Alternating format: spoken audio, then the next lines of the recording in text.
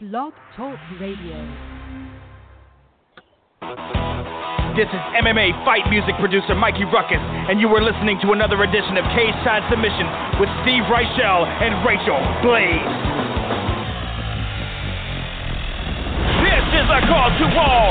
You know it's Mikey Ruckus and I'm busting through the door, breaking through the ceiling and I'm opening up the floor. Make you split your head when you bang against a wall. Blazing full fury from a sight unseen. Flipping on the podcast, intro time 3. Throwing up a jump for a breeding frenzy. It's a talking festival waters of the never easy. Time to lay the smack down, lay it on your back now. Focus on that moment when you blasting this around town. Competition tries to stay up for the last round, but we stole a finish and we soaking up the live crowd. Turn it up loud and make us all proud. Anyone who brought up Gary, leave them all up in the ground. Down low, cause it's hanging all up in the cloud. Cage side submissions, gonna hit you like plow, like plow. So listen up, for the next 2 hours, it's MMA, quick off in power, hands up your seat, turn up the volume. You lacking inside on the game and I just solved your problem. Cage side submissions is what you all been missing. All the latest news and interviews, come and give a listen. Steven breaks her high and low to give you something different. Get up on the fence and changing up your disposition. UFC and Bellator, yes, to fix the fight. Join on in the conversation, get your game tight. Just make sure with the line is green, you don't get paid right. Every Thursday night from 8 to 10, prepare up on your flight. When you call the sub, we'll be knocking you down. Facing the sound, with the ground to pound. With the blood on the hand, with the hit in the crowd. When the calls are inbound, and your voice is profound. And we aim to a sound and swirl ring down. Go, Steve Rychel. Go, Steve Rychel. Go, Steve Rychel. Welcome to Cage Side Submissions.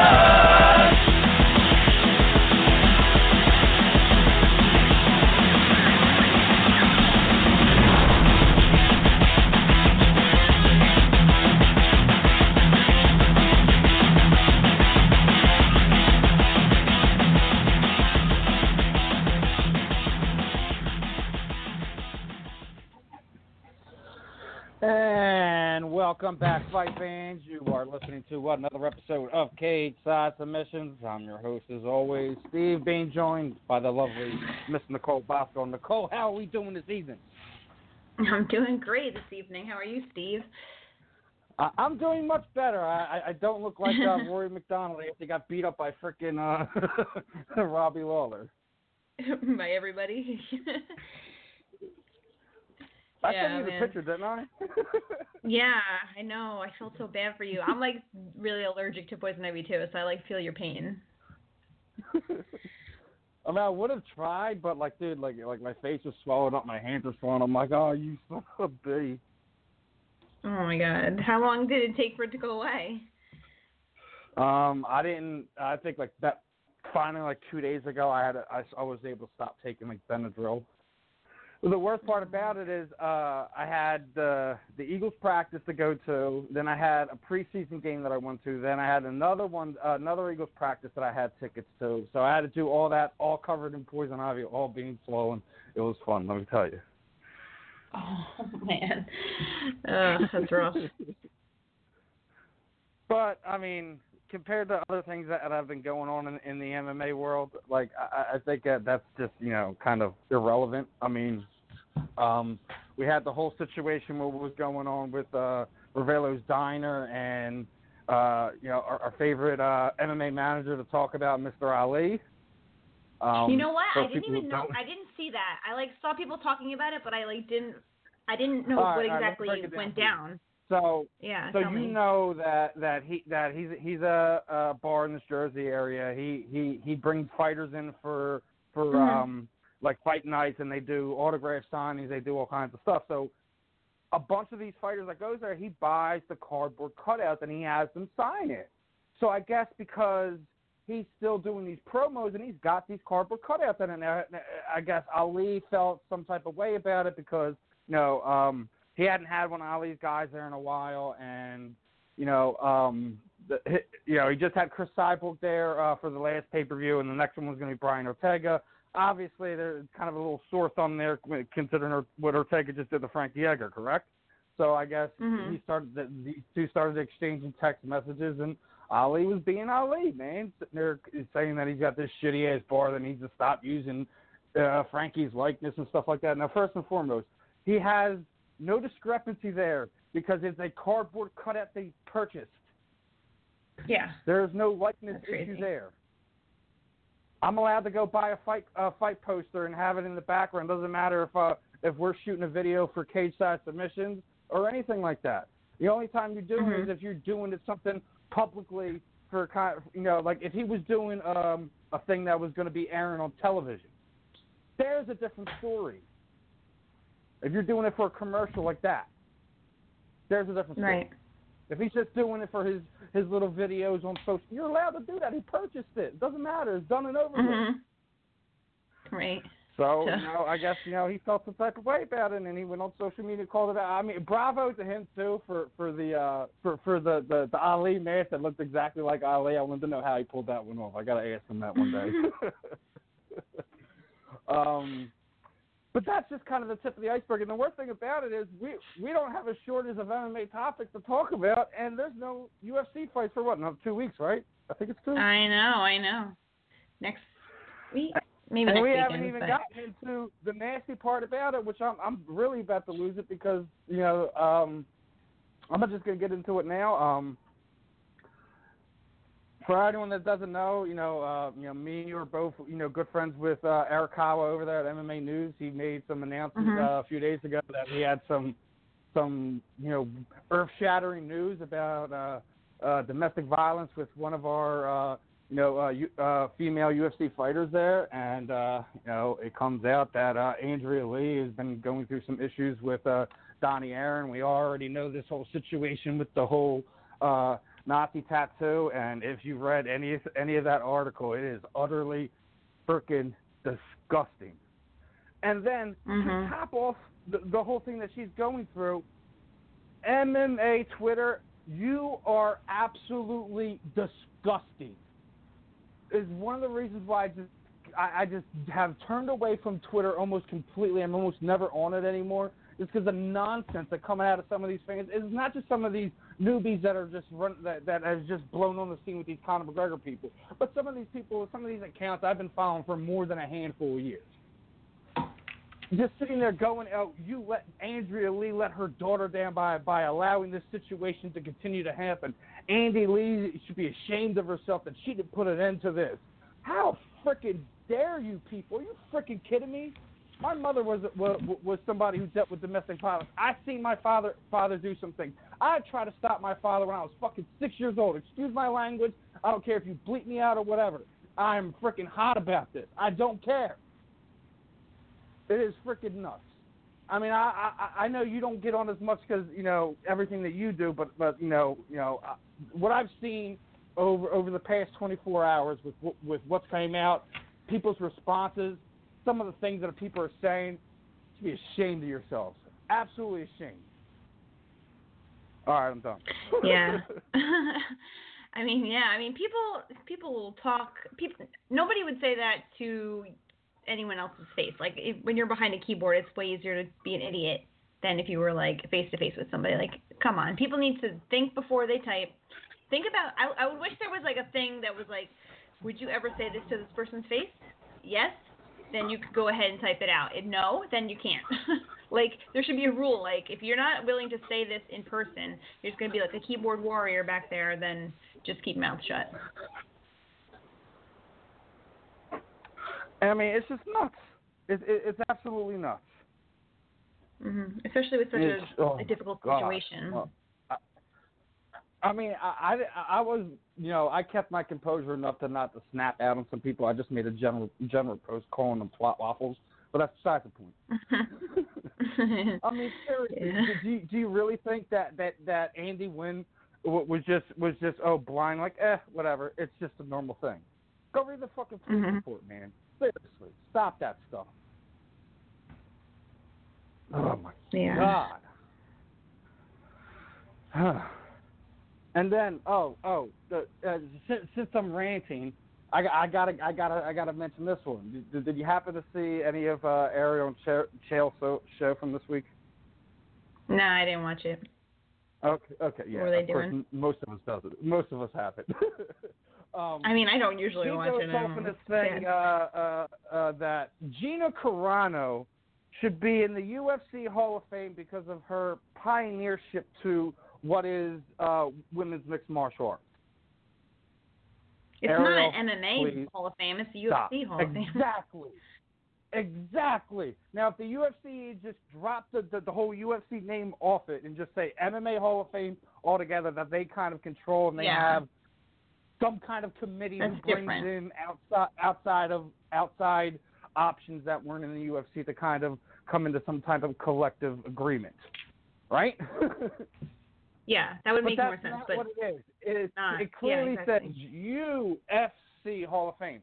Now there should be there some type of non-UFC contributors wing. I absolutely agree. There should be something like that, but there isn't. Mm-hmm. There isn't no format to it or anything like that. So I do not want to hear about it. Ariel, please stop. Shut up. You're making yourself look more like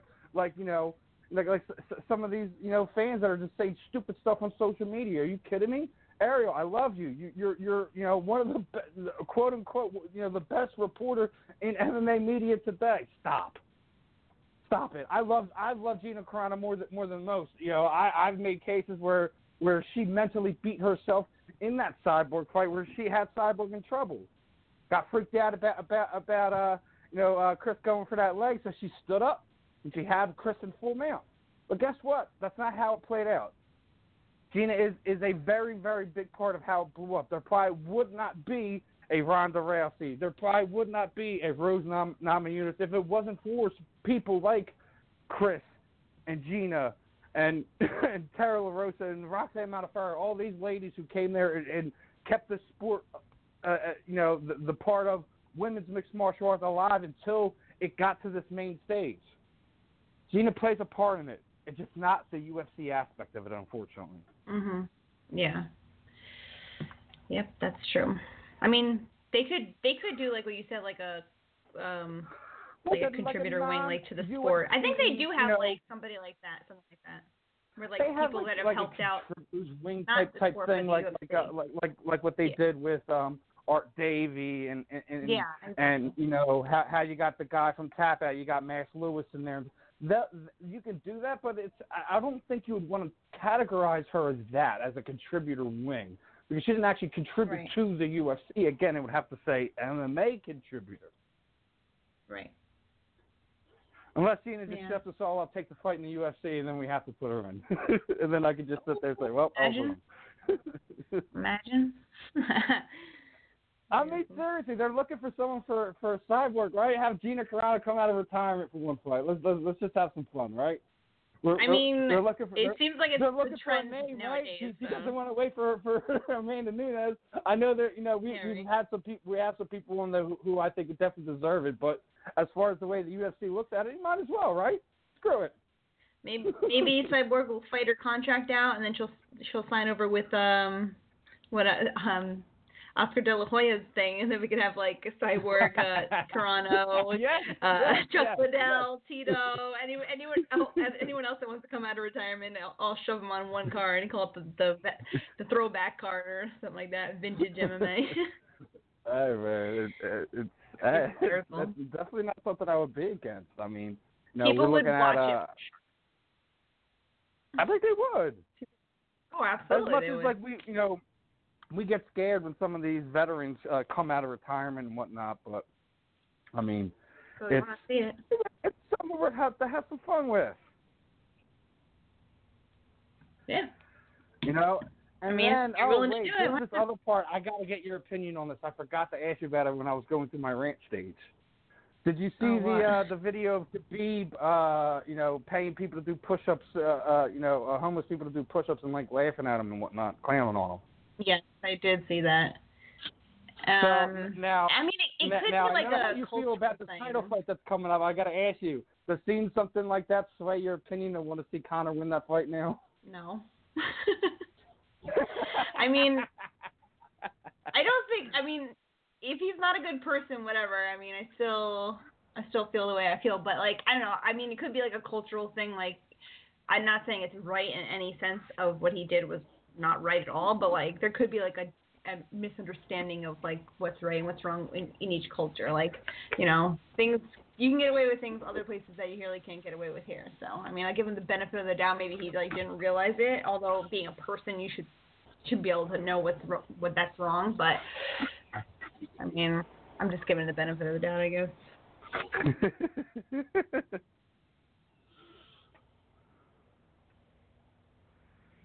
But yeah, Conor and Khabib sitting in a tree. Yep. Because we haven't really spoken since that fight was announced either. Yeah. You know. I'm not surprised that it's not happening in New York. That's for sure.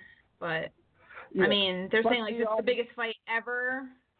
Do you think it's really going to be the biggest fight ever? Like the biggest draw ever? I don't know.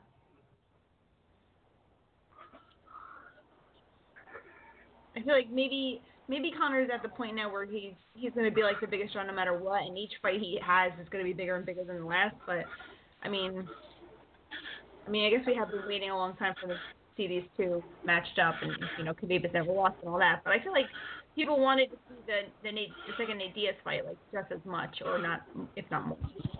So. Yeah, but then here's the other side of it. Did you hear about the whole Jordan Burgos thing? No, I don't think so. So apparently he made some post that he was going to go out there and train and help Conor, right? Oh, yeah, and I did see that. And wasn't even there 2 days. Already went home. Apparently there was some type of incident with him and another training partner. Kind of showing him off, and there was a rumor that he was dropped and possibly knocked out, that he packed up, left, and went somewhere else and went to some other MMA camp to continue to train. So I guess Burgos has an MMA future. 1, 2. Is SBG really that douchey? Probably. I mean, I could see them. Conor could do no wrong, obviously. I mean, you get to the point. Yeah, you came up together and you've been training him for years and years and years. But it comes to a point where he's gotten so big that I'm sure they're afraid to lose him. Not like it's not. I don't think he ever would leave. But you know, you get to the point where this is your main guy, this is your main moneymaker, and you're maybe afraid to lose him. You kind of like let the rules slide a little bit, you know. Just like anybody that's like around a celebrity, they get whatever they want. And if Conor's like, you know, misbehaving during sparring sessions, not like we haven't seen him. Throw some other training partners under the bus when he was like training for Floyd Mayweather and all that. People might not want to go there anymore and train with him. Yeah, it's getting dicey. But so, I think there still will people that will go there just because he is Conor McGregor, and they can say like, I trained him. I was the sparring partner for this fight, and it's like their little 15 minutes of fame. So people will continue to line up, but I don't think that they're going to be treated the way they want when they're there. Yeah, I don't think it's the way you go about it, but I mean, whatever. I don't think Conor's going anywhere either, yeah. But it's still, it's not a good precedent to set. Right. But what about Demetrius Johnson losing? You didn't talk about that yet. Were you surprised? Yeah, we missed last week, so I guess we gotta touch on that. I mean, close split decision, loses the title. Yeah, so weird. Kind of. So weird. I mean, typically a close decision like that will go to the champion. Like, it's very odd that it went the other way. And I think that the UFC, I mean, there's always like that thought in the back of your head, or at least in my head, that like it's a little bit fixed, a little bit like there's, you know, people have their opinions, and you know, the UFC I think they wanted Demetrius Johnson out. It opens up that division. Supposedly it opens up that division because now they're talking about Henry Cejudo fighting TJ Dillashaw, which I do not agree with at all. So, but you finally get Demetrius Johnson out of there. Like, it opens this division up to like some new contenders. You know, Joseph Benavidez can have another shot. Sergio Pettis is coming up. A bunch of different guys. So that could be like a little bit of a reason why, but I was very surprised that it was such a close decision and it did not go Johnson's way. Yeah. I mean, something I had that feeling in my gut before they fought it. I was like, I think that Henry Cejudo could pull it off, but I thought he would do it differently. I thought he was gonna lay on top of him the whole time and do whatever. But so I wasn't completely surprised, but I was surprised the way it went down. That's for sure. Yeah, definitely wasn't a fan of that whole thing. Do not want to see Cejudo and TJ Dillashaw. It makes absolutely no sense. I mean, no. you can make arguments about a lot of things. We do not need to see that fight. It's like I said, TJ just kind of got back on top of it. I'd like to see him with Dominic Cruz. It would be interesting to see how that works, considering that was the TJ's last loss. So, and Cejudo obviously just won the title. Let's at least get one title defense under his belt before we start moving along down that line. Mhm. Yeah, especially because it opens this division up so much. It's finally exciting again. Not to say, Demetrius Johnson was great. Obviously, he's one of the greatest of all time. So, but having a champion being so dominant can make the division somewhat boring. So at least now it's finally we get some new blood in there. Maybe it'll be kind of like the Ronda Rousey thing when she lost her title. It kind of jumped around for a little bit. So I think we could see that, and I always think that's exciting. I like to hear "and new" every once in a while. Someone runs away with that belt for fight after fight after fight after fight. Yeah, I mean you can respect them and they're a great champion, but for excitement purposes, changing hands is where it's at. Yeah, I mean there's other fights to make. We don't need to see this freaking nonsense. Let's be honest. Come on. I mean, it's like they're grasping to try to get something they think that will make money and draw, and it's just no. It's too much with the super fights. Now it's how many champions are going to be dual champions now? It's almost every division. It's I'm going to go up, I'm going to go down, I'm going to take all these belts. Now they have heavyweight and light heavyweight tied up. For a while, Conor had both. It's why? You don't have enough champions to go around as it is. You're decreasing the amount of champions you have. How many interim belts did they make up just on the fly so they can have a champion headline a pay-per-view?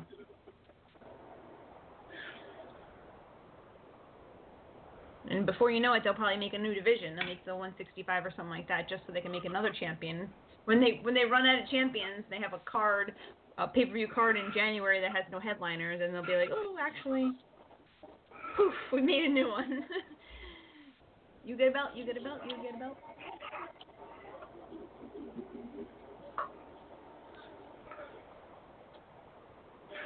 Hey, I told you, man, you need to make them silver and smaller.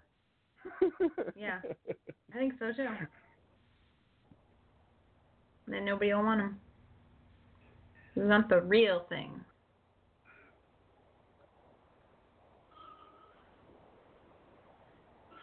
Yeah, we all want the real thing. Sometimes they're just going to have to sit out and wait for these guys to get healthy, man. You make these fights. Sometimes these things happen. Now, once we talk 6 months, a year, and we're still waiting, yes, obviously, you have to do something at that point. But, I mean, come on. But it's just for the sake of having a title fight on the pay-per-view. Either you're having too many fight cards, too many pay-per-views that need a title on the line, or you have a pay-per-view that doesn't have a title on the line and just have filled with great fights.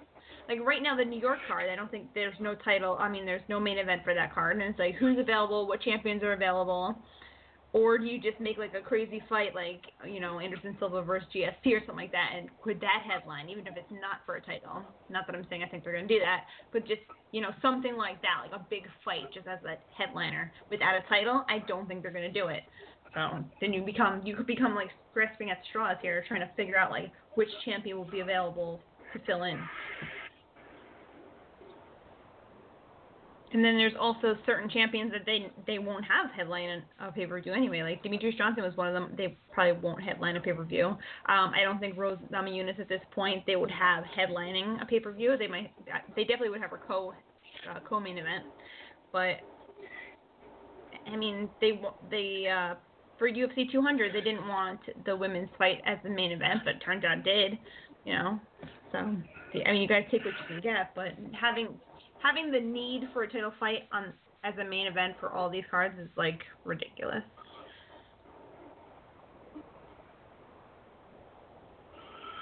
A lot of the cards recently didn't sell as much as they wanted anyway. Anymore. So. I mean, we love this sport. Let's be honest. We love this sport. We love the athletes. You know, the joy they bring to us in so many different ways. But it's just like ridiculous. I mean, the stuff that's going on. With the potential of the union. You know, you just see guys who just became eligible off of USADA suspension and are immediately released. Mm. Yeah, they signed so many people from the Dana White Contender Series that you know people are gonna have to go.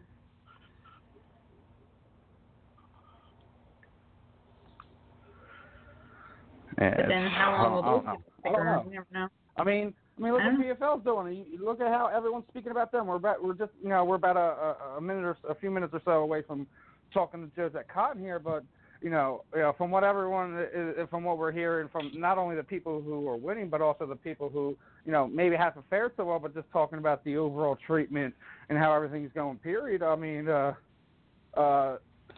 maybe the numbers don't support it, but as far as what the fighters are talking about.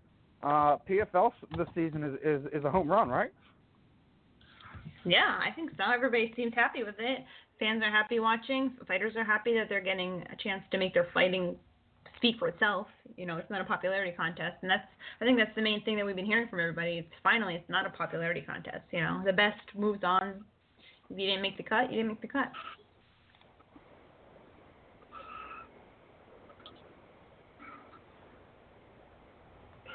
Hey man, this is the exciting part. We're getting to the playoffs. Tomorrow night we're gonna start seeing some finalization to see how the rest of the series is gonna go and how everything's gonna play out. Like who are you looking at right now? I know both featherweight. Everyone's looking at Harrison heavyweight. Tiller looks like the guy who might kind of sneak in and take it all. And light heavyweight I think is the one that's kind of up in the air. What do you think? I thought middleweight was this time around, wasn't it? But anyway, for I was surprised with Eddie Gordon in middleweight. That's what I was looking at because he's like kind of on the outside looking in. So I was hoping that he'd get a good first round knockout. He was at middleweight, but he did this one at he's a light heavyweight for this one? All right, so then I was confused. But yeah, he's like right outside the cut line, I think, right now. He needs like a big like first round finish or something like that to move on. So I always have my eye on him because he's a good friend of mine. So yeah, it's gonna be fun. I mean, I don't know what else to say about it. It's the one thing I guess you could be kind of excited about is just the potential of what this brings and. Like I said, it hasn't been a numbers killer, so to speak, but I mean, the fighters have just had the glowing shit about it. Mhm. And we also have Invicta coming up. What was it the 31st, isn't it? Isn't it the 31st? Possibly. I think so. Yeah. I'm definitely looking forward to that. They got Pearl Gonzalez is going to be on that one. That should be fun. Yeah, Invicta's always a good time.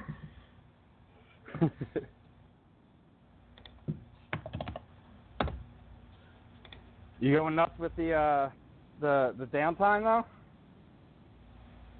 With no fights? Yeah. Yeah, no. It's good to have a break every once in a while. I've been busy with my kids anyway all summer, so I'm like, less, although there's plenty of news to write about. It's not like without a fight going on, there's plenty still to write about, but like, I've taken a little break from that. It's not such a big deal. Conor sneezes, we get to write it up, So. Yeah, he does. He sneezes and we get something, right? Like I said, it's on TMZ. What happened? Is it Conor sneezes? Well, no, actually, there's one more thing before we get Jozette on. Dana White said, something about it. Well, I guess something to the effect that I guess Stipe basically saying that we never treated him right and we disrespected him. I wholeheartedly agree with Stipe. The fact they brought Brock Lesnar in that cage and didn't even interview Stipe, he's not even entertained for a rematch when he's arguably the best heavyweight champion they ever had. It is disrespect, is it not? Yes, I think absolutely he's disrespected. He should absolutely. I think he should get a rematch, an immediate rematch if he wanted it. I know you don't like immediate rematches, but oh, all right. Yeah, but they give him to undeserving people. Why should he not get one? I mean, come on. Look at the guy he's beating too. Yeah, I know. It's all about the money, all about the dollars. Daniel Cormier will wait for Brock Lesnar, obviously, because it's a big fight.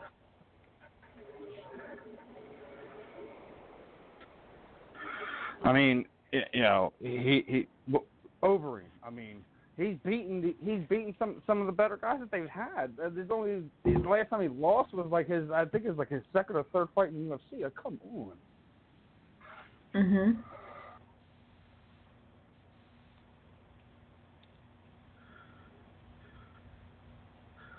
Mhm. Yeah, they definitely should be giving him another shot. Yeah, but I'm going to give I know how the UFC runs. Yeah, I'm going to go give Jozette a call here. So. All right. Halcyon Float, Philly's only float spa. Floating is a relaxation and therapeutic technique that uses sensory deprivation to achieve a deepened meditative state. Halcyon special isolation tanks will make you feel as if you are literally floating. Located at 209 West Girard Avenue in Philadelphia. Open Tuesday through Friday, 10 to 10. Saturday, 8 to 10. Sunday, 8 to 8. For more information, visit Halcyon Floats on Facebook or call 215-279-7607. Halcyon Floats, Philadelphia's only float spa.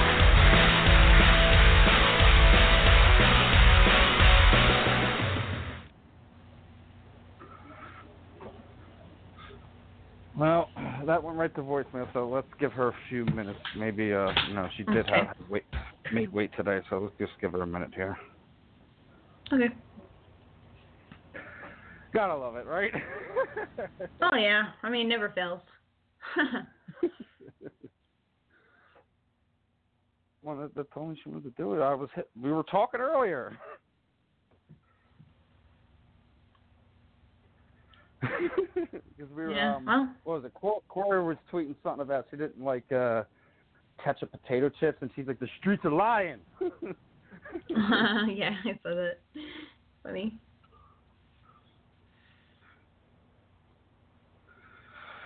Gotta love it. Yeah.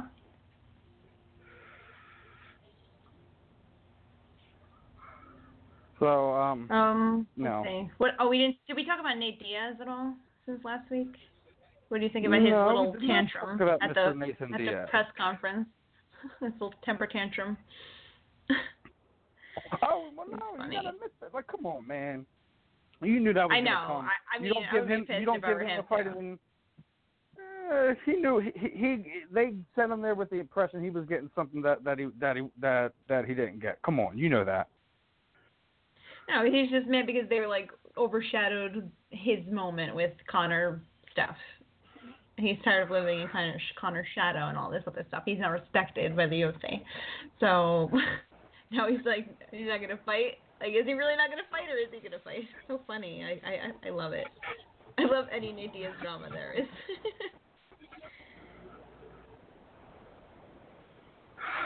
Well, there isn't an MMA an MMA show without a little Diaz drama, right? Mhm. Yep.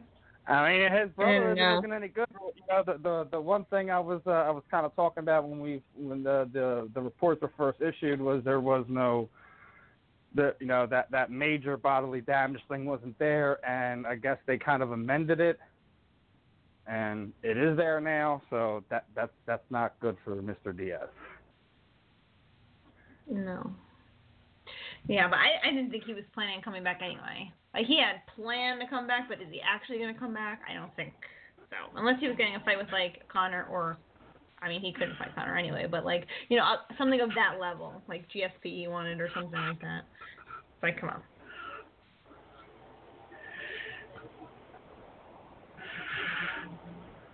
Yeah, it's dangerous. I mean, I think there's a real possibility now. I think the Diaz fans need to wrap their head around this, that you're never going to see either one of those two in the cage for at least in the UFC cage for some time.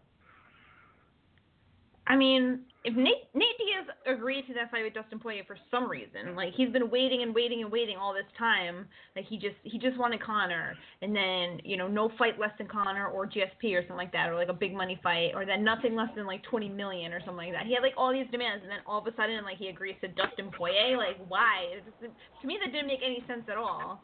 Like, from a fan standpoint, yeah, it's a fun fight. Like, I was excited when they announced it. I was like, ooh, yeah, that's good. But, like, on his side, why put up such a fuss for so long and then agree to a fight with Dustin Poirier when there was all these rumors that Conor was coming back anyway? So, like, you would think that he would have held out for that had he not known that they were gonna set Conor up with Khabib already. Like, you would think he would just, like, wait, and then they announced that Conor is fighting Khabib, and Nate Diaz wants nothing to do with it anymore. He's not fighting anymore. So, like, what was the turning point to make him agree in the first place? That's what I would love to ask him. Oh, maybe I'm thinking he didn't know that he was on that one with Conor. There's no way. Like I said, so by the way he responded, I guess he was probably assuming that he wasn't on the card with Conor. They're fighting in New York. Nate Diaz and Dustin Poirier. So he wasn't even on the card. But yeah. Also, Nate also needs to realize that that's what they do. That when they do that press conference, they throw a bunch of them together. Mm-hmm.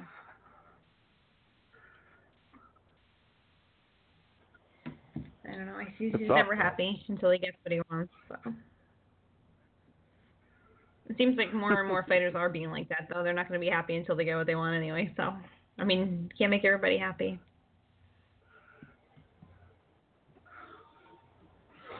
Yeah, you definitely can't make everyone happy. You know, there's a lot of different things going on. You know. The football show we were supposed to do got killed because the dude's a freaking weirdo. Wait, what? Oh, really? Remember, it was supposed to be yesterday, but oh man, like, well, me and the guy Matt, we're gonna hook up at a later date. We're just gonna have to postpone that whole thing. We were trying to link up with the Eagles Nest guy, and he's just freaking nuts, man. I was going through because he added me on the Twitter account, and he's like literally like begging these freaking athletes for freaking autographs and this, that, and the third. I'm like, dude, you cannot do that. I'm like, look, you want to do that on your personal account, man, go right ahead. But I mean, we sat there and talked to him about this for the better part of a month, and he just kept doing it. It was just like me and Matt got to the point where we're just like, listen, me and you are cool, but it is what it is, you know what I mean? You can't make somebody be someone they're not. It is what it is. I'm not gonna cry over spilled milk. We'll eventually get it going. I just, Matt's gonna continue to begin his certification as an NFL scout, and I guess between me and him, we'll continue to market to build this thing up the proper way. I just killed it. We'll hopefully sometime during the season we'll get to launch it. Other than that, it's on hold right now. I want it done right. Because also what I'm trying to do is we're going to get a video guy for the football show, but I also want to get him situated to help us over here in Cage Side Submissions. Okay, that's cool.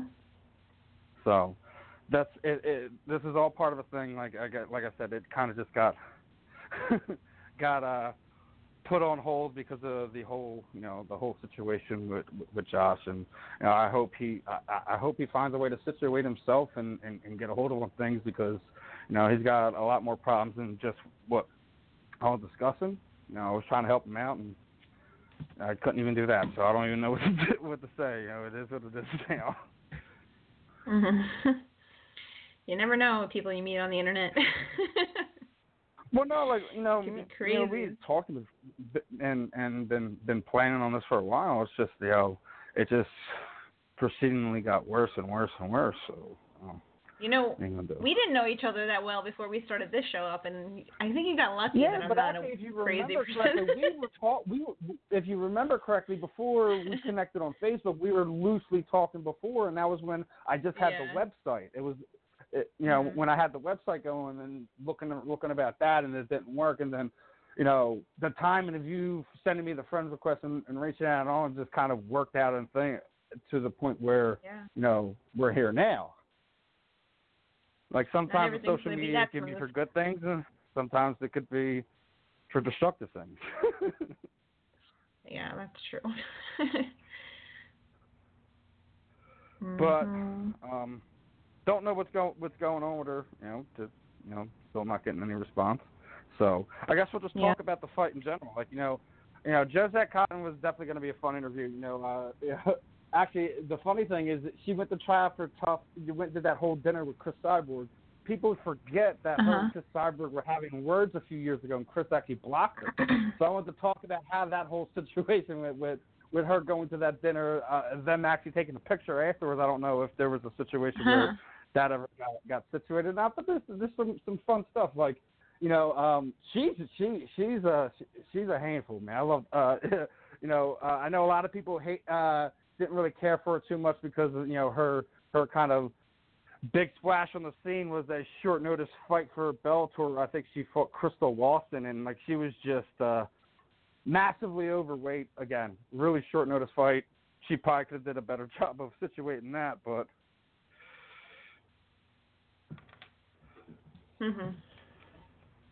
What are you gonna do? Yeah, and taking on, they're building Kayla Harrison up as like the next, it thing, and but her fighting at 155. Gold medal. She's a 2-time gold medal judo Olympian. Right. But I don't know if that really. I mean, obviously that means a lot, But in terms of MMA, like.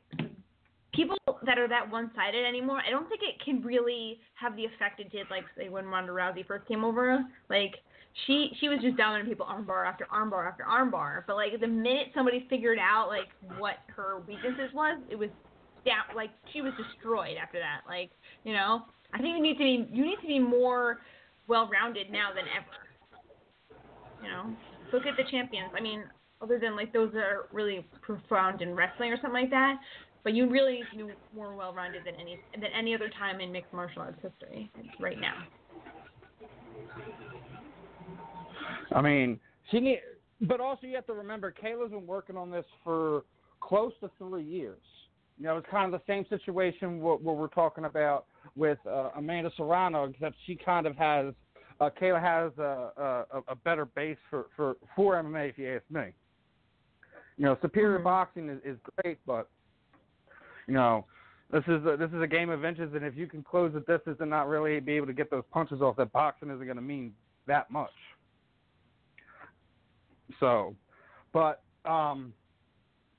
she looked really good against Elkin and Brittany's one of these long lean girls, and she was able to do her thing against her. Jozette's got a tough task ahead of her, but she's a bulldog, man. If she's able to out muscle her and be able to keep the fight standing, I don't know, man. She's just as capable of winning this fight as Kayla Harrison is. But it's such an awkward weight division. Like, I hate to say this, but like that, I don't think the UFC is ever going to add anything higher than 145. They might not even keep 145 around. Bellator maybe would do it. You know, I think Kayla Harrison being at 155 is probably like the best advocate for, you know, for the higher up weights because she, you know, she has a name behind her and people like her and all this other stuff. But like I don't know. I don't know if it's possible to go down or not, but it's like a very awkward situation there. Like even PFL, like they're just not even like she's just setting people up with just her. It's kind of weird. Yeah, they don't have a division, but yeah, it is just her. But like again, you know, she hasn't really gotten to the point where she's able to get down to anything below 155. So it's kind of rough. Right, and then I know. You know, I mean, ideally, she's probably, you know, one of these girls that over the next few years you would like to see test Chris Cyborg before she retires. Oh, yeah, absolutely. I mean, regardless of, you know, of the way people feel that they want that Ronda fight, I still, even though we haven't really seen the body of work of Kayla like we have seen of Ronda's, I mean, you got to think of her being that much better of a judoka with you know, the management team and the people she's working with. You got to think that, you know, she really has a high ceiling as far as potential goes. Yeah, absolutely. As long as she doesn't get carried away. Like, I think Ronda's downfall was, like, thinking that she was a better striker than she really was. Like, you need to have coaches that will, like, let you know, like, hey, just stick with what you're good at. Like, look at Neiman Gracie. He blatantly said, like, you know what I'm going to do. I'm going to take your back and I'm going to choke you out. You know what I'm coming for. And people still can't stop him. He basically told his opponent before his last fight, like, this is what I'm going to do. I'm going to take your back and I'm going to choke you out. Guess what he did? Exactly that. You just can't stop him. Like, if you're that good at one thing, just freaking keep doing it. Like, what was that guy in the UFC? I can't remember his name now, but he was, like, leg lock genius. Like, that's all he ever did. But it worked for him, you know? Marcin Held, right? You talking about Marcin Held? The guy no, somebody was like, no, it's like somebody on Tough, you know. It wasn't like some great fighter or anything, but like he only had one trick and like nobody can get out of it. Oh, I know what you're talking about. He's the 50-50 guy. You know you're talking about. It was Ryan what? Yeah. I don't know. I can't remember. See, now you made me forget. Shoot. Oh, man. But, yeah, I mean, dude, we live in a day and age with this sport where you just cannot be one-dimensional. You know, the one-trick pony just doesn't work. Eventually, the trick gets figured out. We'll see. You know, and yeah, you're right. I think Ronda's biggest problem was she was just too loyal to her coach. She should have washed her hands and found her another head coach. You know, maybe keep him on as you know, your striking instructor if you felt you know, somebody to hit pads with, but you needed someone else to work game plans. I think when Ronda knocked out Betch Correia, that was like the worst thing that could have possibly happened to her. She was like, "Yeah, I'm the best. I am a striker now." Yeah, it's. I don't know either. It's just one of these things, man. We're gonna have to, you know, like you said. You think that the best knockout was it? No, I think it was. She was always the one that was mentally strong, right? And it was just before that, when she signed that contract for the Holly Holm fight, and when she did that interview beforehand, and like literally like foretold how that fight was going to go, basically, if Holly were to win, it was, man.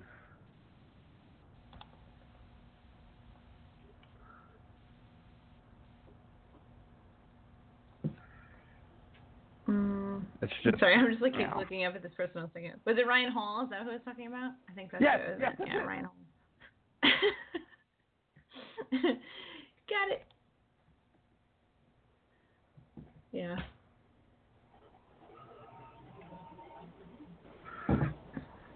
It's just one of these things, right, at this point. What do you think about Jermaine Durandamy coming back finally? She's coming back to fight at 135. I thought she was done. I didn't think she was coming back. I'm surprised. Of course, we have the trolls. We have the trolls. You know, they got to come out and have something to say. Like, listen, no one has done what she's done. Nobody, right? But y'all want to see the negative side of it. I get it. You know, we fans, we want to see them fight at the end of the day. But it any different from what George did, except he just walked away from the sport altogether, and he sat there and kept his mouth shut and kept his mouth shut and kept his mouth shut. And then finally he was just like, he said he was walking away just because he was sick of the drug abuse in the sport.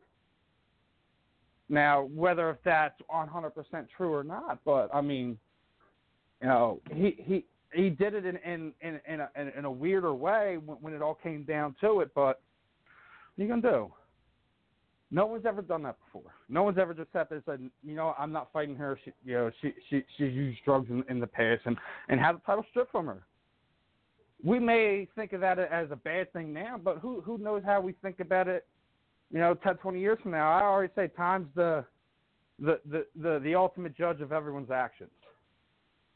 I think we're going to see a whole lot of that moving forward. The way the lay of the land of what's going on with mankind right now. So take it as you want.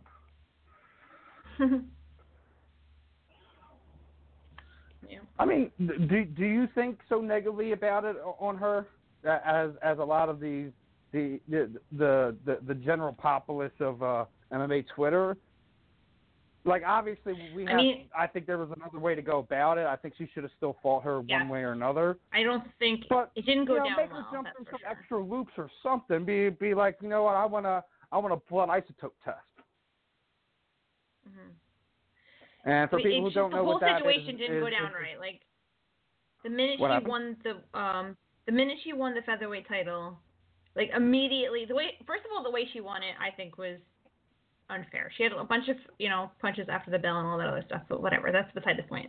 And then immediately to just say like I'm gonna need time off, my hand is hurt, like immediately, it's kind of like, all right, maybe you should have waited a little while to get that off your chest, but then like never coming back to defend the title. The way down with not wanting to fight Chris Cyborg and all this other stuff, and then going back down to bantamweight and staying at number 5 for so long, even though she was like not fighting for a while, and now she's getting a fight with Raquel Pennington, which is pretty up there. I'm just surprised by the whole situation. I'm glad she's back. I mean, I'm glad she's back. She said she wasn't that happy with her career the way it was going for a while, but she seems to be happy again. And if you want to fight, go for it. Yeah. But also, you have to remember, she did have the hand issue, and it was an issue prior to her winning the title at other points in time in her career. And she is also a police officer, and she's a police officer in the Netherlands. So it's not necessarily, I think a whole thing about her being unhappy with her career is also, I also think that she has other priorities in life. I think no matter what, no one can take that title from her. Regardless of how you felt about how the Holly Holm fight went away or anything, she's won that title. It's done and over. She could walk away now. I can guarantee you from the conversation that we had with her, and she'd be happy with the accomplishments in her career, not only in Muay Thai but in MMA, regardless of what every Joe, Jane, and Paul has to think about it on social media. I'm happy she's back. Yeah. I mean, it seemed a little bit like she just wanted to win the title, and then that's it. Like, you have it, you have the belt, and you keep it on your shelf. It's kind of like. I think what it ultimately boils down to. I think there are people like that. She had the injury. She did want to. Obviously like I said, she has a job, so they wanted her to get right back into training and get ready to fight Chris Cyborg while her life was dictating her another way. Maybe she said, maybe it's not something she kind of said or made public, but at least that's kind of my gut feeling from the conversations that me and her had in the past. She's told me that her job is very demanding and it makes it hard for her to train. Like I said, I know she's not one to make excuses, so maybe that's the untold story here. We don't know. Maybe one of these days someone can sit down with her and we can kind of devil out if that's what it was or wasn't. But I don't think it's going to happen anytime she's under a UFC contract. True. Maybe one day. No, a few more minutes away, and we should be hearing from Scott Heckman, who, since we're talking of retirement, it's going to be interesting to talk to him because he was going to walk away at some point in time over the last few years and decided against it. I think it was like a 6 or 8 month retirement. one of those early MMA retirements that doesn't last long. Mm-hmm. So, yeah, it's gonna be interesting. I was looking forward to talking to Scott. He's been one of the more underrated prospects in the era. I think he's one of the best featherweights, at least in the upper northeast quadrant here. That potentially could be signed by the UFC. If not by year's end, by the beginning of the next year. He's like what was he like? I think he's 27-7 or 27-8, something like that. And he's on like a 7-fight win streak, so it's not bad. And he beat Ryan Cafaro's last time out too.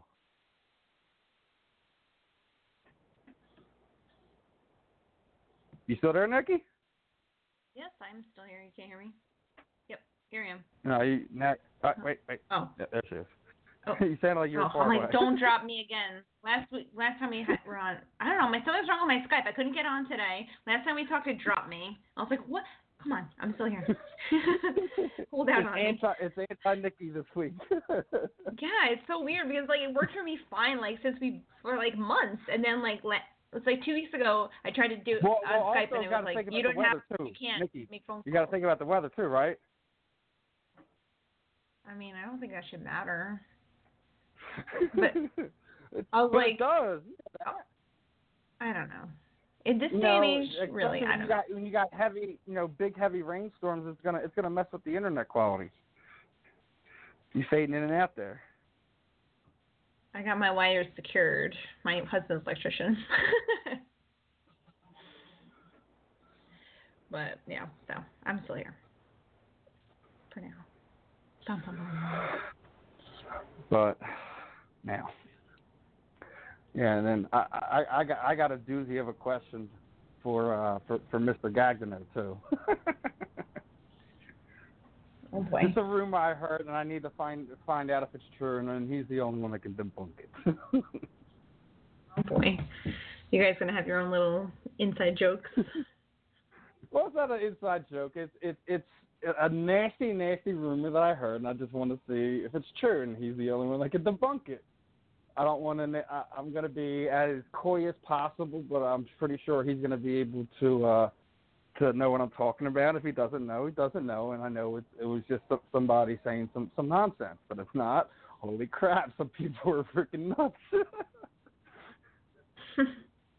All right, I'll wait and see what you're talking about. Yeah.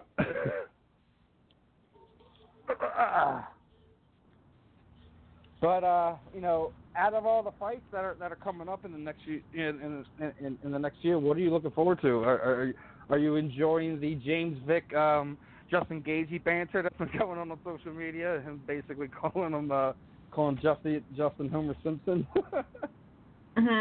Yeah, I don't know. I wish as much I like them both, but I feel like Justin Gaethje needs a win. I'm afraid that if he's not going to get another win, he's going to get he's either going to be out of the UFC or something. And I just love watching him fight. He's a crazy person. So I want him to get the win just so he can kind of kickstart his career again. But I also like James Vick too, so I'm like, meh. I don't know. But I'm waiting to see what's going to happen with the New York card. I'm hoping to get there for that, add some more fights to that card. Yeah, we got CES is going to be here Saturday or Sunday, is it going to be?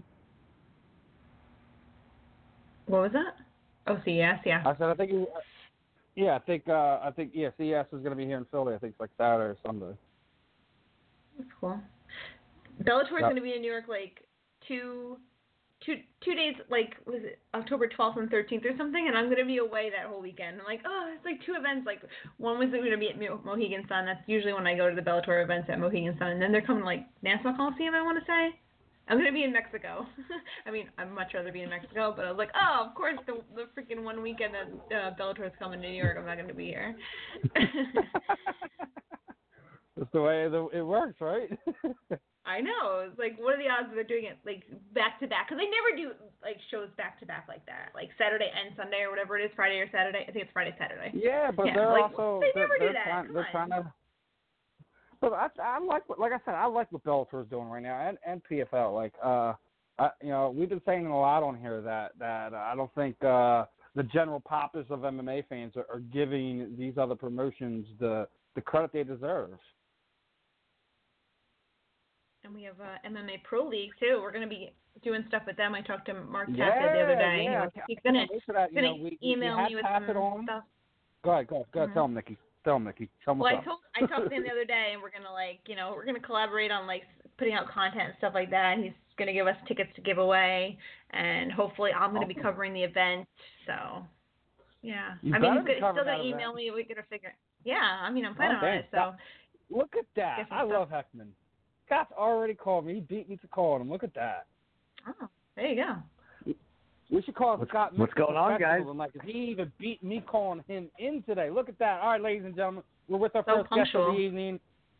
He is Scott the Animal Heckman. He's riding a 7-fight winning streak, and he's arguably one of the best unsigned talents on the East Coast. He's going to be vying for the Ring of Comat Featherweight title coming up here shortly.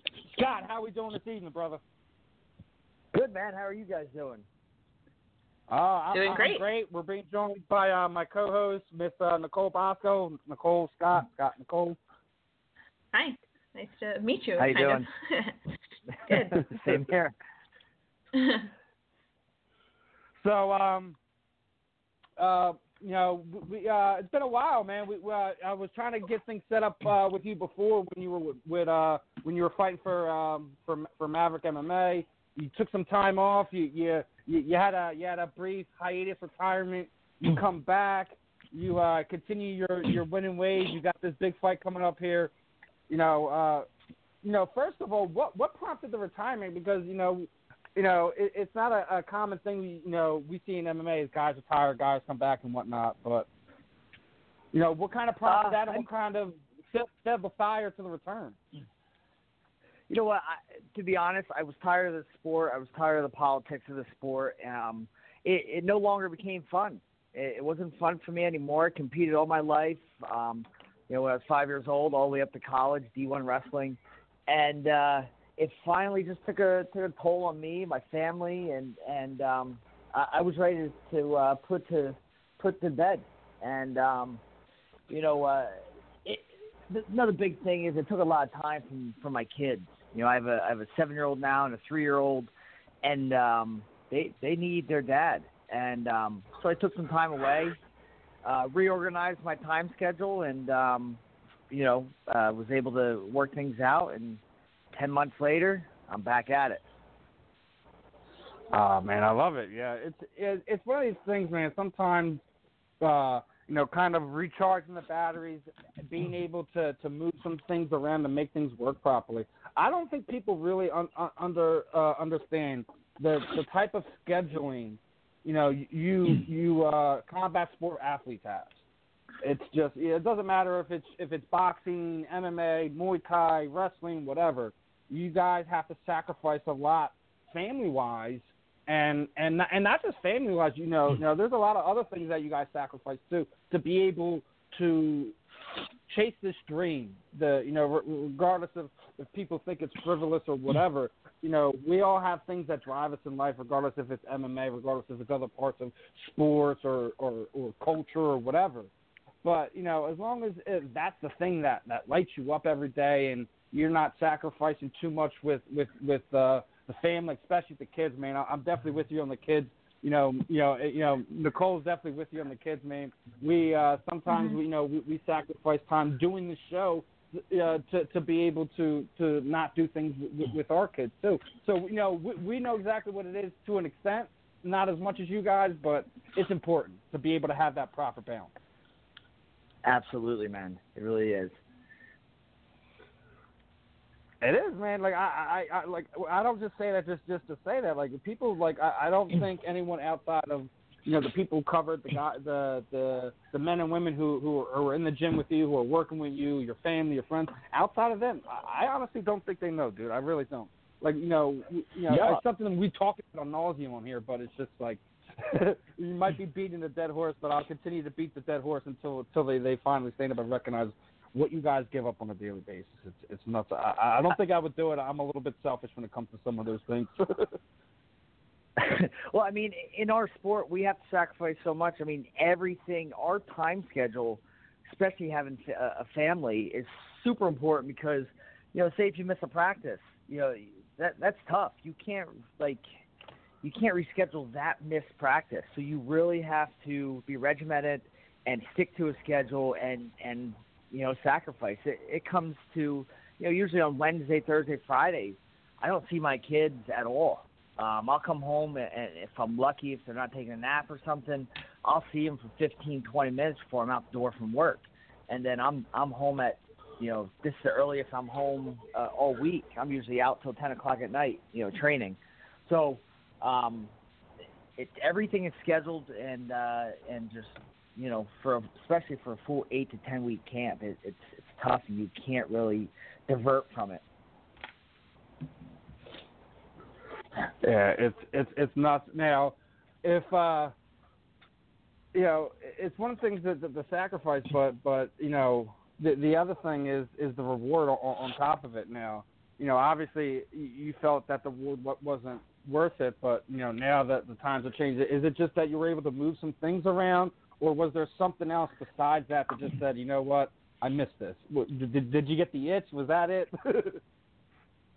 I mean, absolutely, yeah. I definitely got the itch, but if you look at my career and look at all the dates I've fought, I have never taken a break.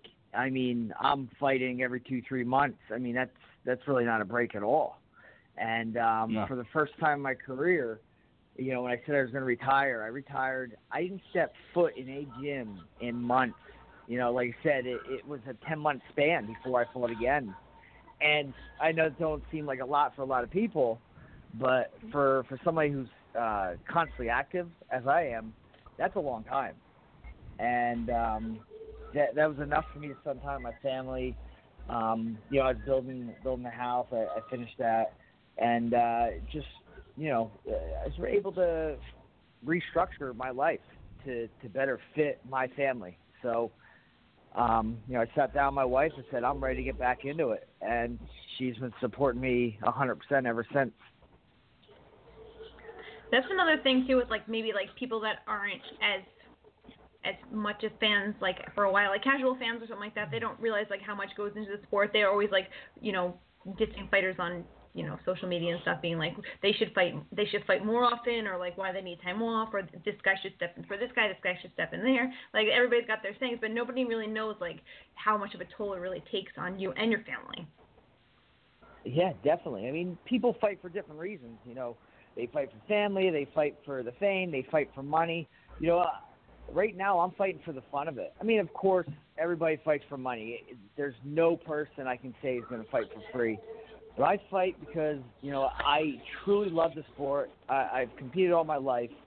And if I retire again, it's going to be because it's not fun anymore.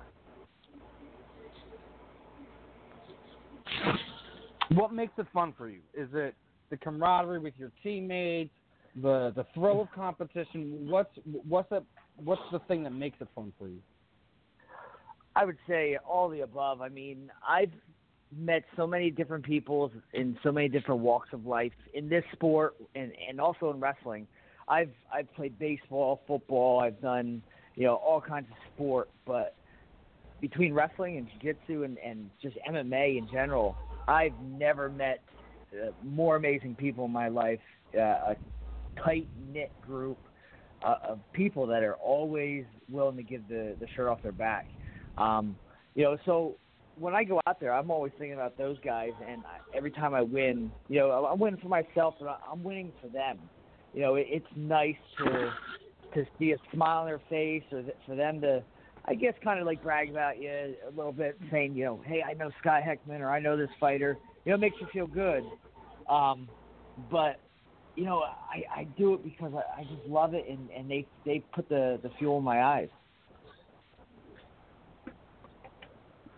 Hey, man, whatever your driving force is, so, like you said, some people it's the kids. Everyone has their driving force, but, we talk about it so many times, but sometimes that, having that force, that mental edge, that other reason outside of just wanting to have your hand raised means all the difference in the world. We talk about it a lot on here, the mental side of the sport that no one talks about, that is just the invisible silent killer that we have in the cage. Yeah, I mean, just talking about the mental part, that's I think the toughest thing in this sport, because reiterating back to a time schedule of how much time you have to invest into the sport, mentally preparing for your next opponent every single camp. That's tough. That takes a grueling, attribute to your body mentally and physically. But I mean, I wouldn't trade it for anything in the world. I love this sport, and I love doing what I do. Hey man, I love watching you guys, regardless if it's at home, if it's on Media Row, if it's in the stands with my family, man. The fun thing about this is, you guys get to entertain so many different levels on so many different levels. And I've said this once, and I'll say it 1,000 times. What makes this sport so special is you fighters, the accessibility you give to your fans is unlike any other sport, and this is why I'm still here, man. You guys are amazing people. You don't have these mega personas like you see in other sports. I mean, we get them in MMA, but it's few and far between. Definitely. And what's awesome about this sport, you can't look back and say 10 other guys messed up today. This sport has taught me to be self-motivated, because I'm going to be the one in the cage. I'm the one going to be competing. That's me, and I've wrestled all my life, and that's really, I guess, prepared me, to become an MMA fighter. And that is probably the most gratifying thing, is that I wake up every morning and I, pep talk myself, tell myself, hey, let's start the day. We got to get it in. September 21st is a big day. You can get my hand raised.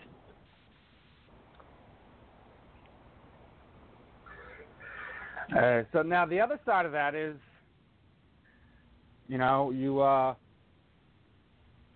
also want to get this push for the UFC. Now, obviously the UFC is kind of the mecca when we talk about big time MMA promotions. But to be fair, is they've done a lot of blackening their own eye over the last 5 years or so, and maybe it's not the greatest place for these fighters anymore, but it's still the biggest MMA promotion we have. They have the largest backing. They still wind up paying their fighters pretty respectable, especially when you get to the top end there. But when you see what's going on with PFL and how the fighters are speaking, and man, maybe the viewership isn't quite there yet, obviously with the rebrand and everything. But from what I'm hearing from all the fighters, both winners and losers, is they're blown away.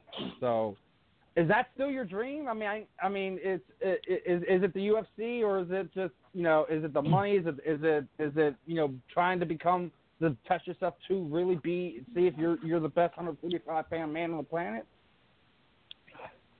Most definitely, absolutely. I mean, let's be real. I mean, I know exactly what you're talking about with these other promotions, PFL, Bellator. They're all coming up, but they're still behind when it comes to marketing, when it comes to, I guess, the fighters they produce or put out. I think that's huge. And my all-time goal is when I'm ready to retire, hey, I want to open up a gym. So what's going to have a better name? Hey, Scott Heckman came from PFL, or Scott Heckman is a fighter from the UFC. You know what I'm saying? A lot of it has to do with marketing, and I think this is the best company to get on platform-wise, to promote yourself, and to get the fights that you need or you want. And I think it's still my dream, and it always will be, to be in the UFC. Do you think that now with, Dana White Contender Series and, like, Dana White looking for a fight and stuff like that, like, these are the ways to get into the UFC now? Like, do you think it's harder than ever for someone to just get signed out of the blue? Like, you have to go through these channels to get in? Yes, 100%. I think so I've had a management when I first started my career, and then, some personal things happened that we walked away. No hard feelings. But I started to promote myself, doing my own. I was my own manager, and I won. I believe it was 9 out of 8. I forget, like 8 or 9 fights out of 10, and I would have thought I'd be in the UFC. And nowadays, fighters need to get into the Contender, the Ultimate Fighter, have a management. So I'm trying to do everything possible to get myself out there and do all the right things in order to get in UFC. Because if one day it doesn't happen, I can honestly say I've tried everything possible. And I feel like I'm taking all the right tools and going in the right direction to do so. Another way is also short notice fights. Like if they're looking for somebody on a quick notice, is that like something you keep in the back of your head too, to like kind of stay near the weight that you need to be at and stuff like that? Well, if you look at my my fight record, I'm always active. So yeah, I'm ready for short notice fights. I've never missed weight in my career. We had a close one when I fought at 135 pounds, but 145 pounds is a cakewalk for me. I usually make weight the day before actual weigh-ins, so it's pretty easy for me. Because that seems like the way to get in. They're always looking for somebody. Somebody always misses weight or something like that, or someone gets hurt within a month or two of the fight. That seems to be. And especially like you have your name out there, like you said, if you like have a fight coming up and you make like a spectacular finish or something like that, like you're kind of like staying on people's radar. So that's good to be active so often. Definitely, I agree.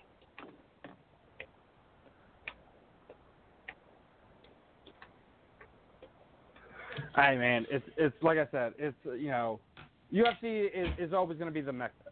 I always play devil's advocate and want to see what other people think. She's made some things with the short notice fights. Is there something you wouldn't do? Like if they asked you to do Contender Series, would you do that option if they say, hey, we're going to set you up with a fight in LFA, if you win that fight, we'll set, or is it at this point in time it's the contract or no? Yeah, it's funny because I just had this conversation with my dad not too long ago, and obviously I'm going to take any opportunity that I can get. I think though at my age or at time right now, going on the tough show would probably be the toughest decision to either do or not take. Just because being away from my family 8 weeks. I do have a full-time job. I work for the union, so it would be tough to take a leave of absence for that. But doing something for the Contender, that would be 100% a go for me if a contract or a short-notice fight didn't happen. That's interesting that you mentioned that about tough, because it kind of seems like that's the roughest way into the UFC at this point. Like, it used to be like that was your golden ticket. You're on tough. You're basically in the UFC. But now it seems like that's the long road about. Like, you have to go through all this of the filming and the being away from family and everything like that. But then on the other side, you get kind of like a bump in like fan base because everybody knows you. You're a recognizable person from being on the show. So it's like do I really want to do it, or there's pluses and negatives about it, I guess.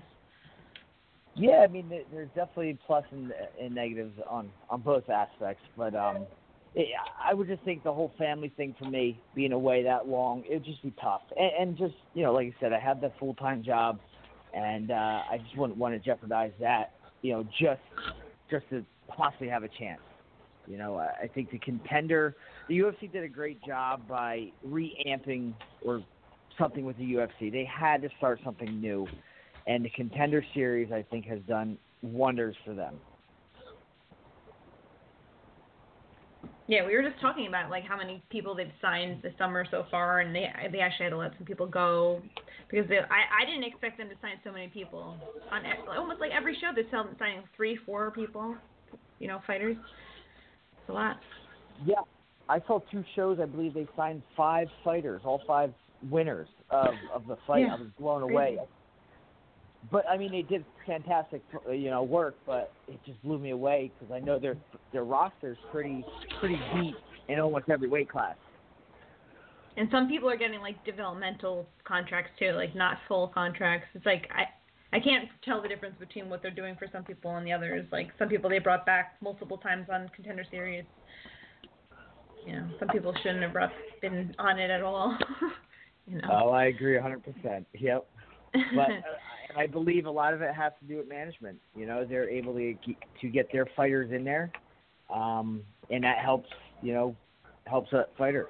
So that's why I signed with a manager, and hopefully he's going to work his magic and do what he has to do to get me in.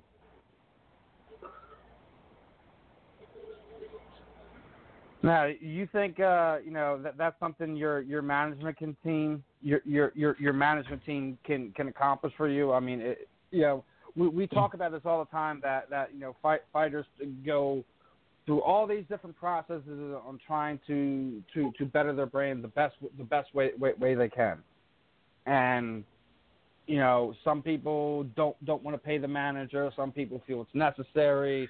Some people, some people do it, but they don't really feel like they're getting their money's worth out of it. What's your take on that? Well, I think when I first started out, I learned pretty quick about the business with management and a percentage and all that stuff, and that's why I was able to manage myself for, I would say, 3.5 years, and I did pretty well. But getting my name out there to the proper people, that is one thing that I was lacking, I would say. And my management company, my management team, has the proper keys or proper avenues to get to the people that need to get my name out there. And I think it's a plus. If you can hook up with the right team that's going to work for you and not for the money, then that's great. That's you got a head start of the game.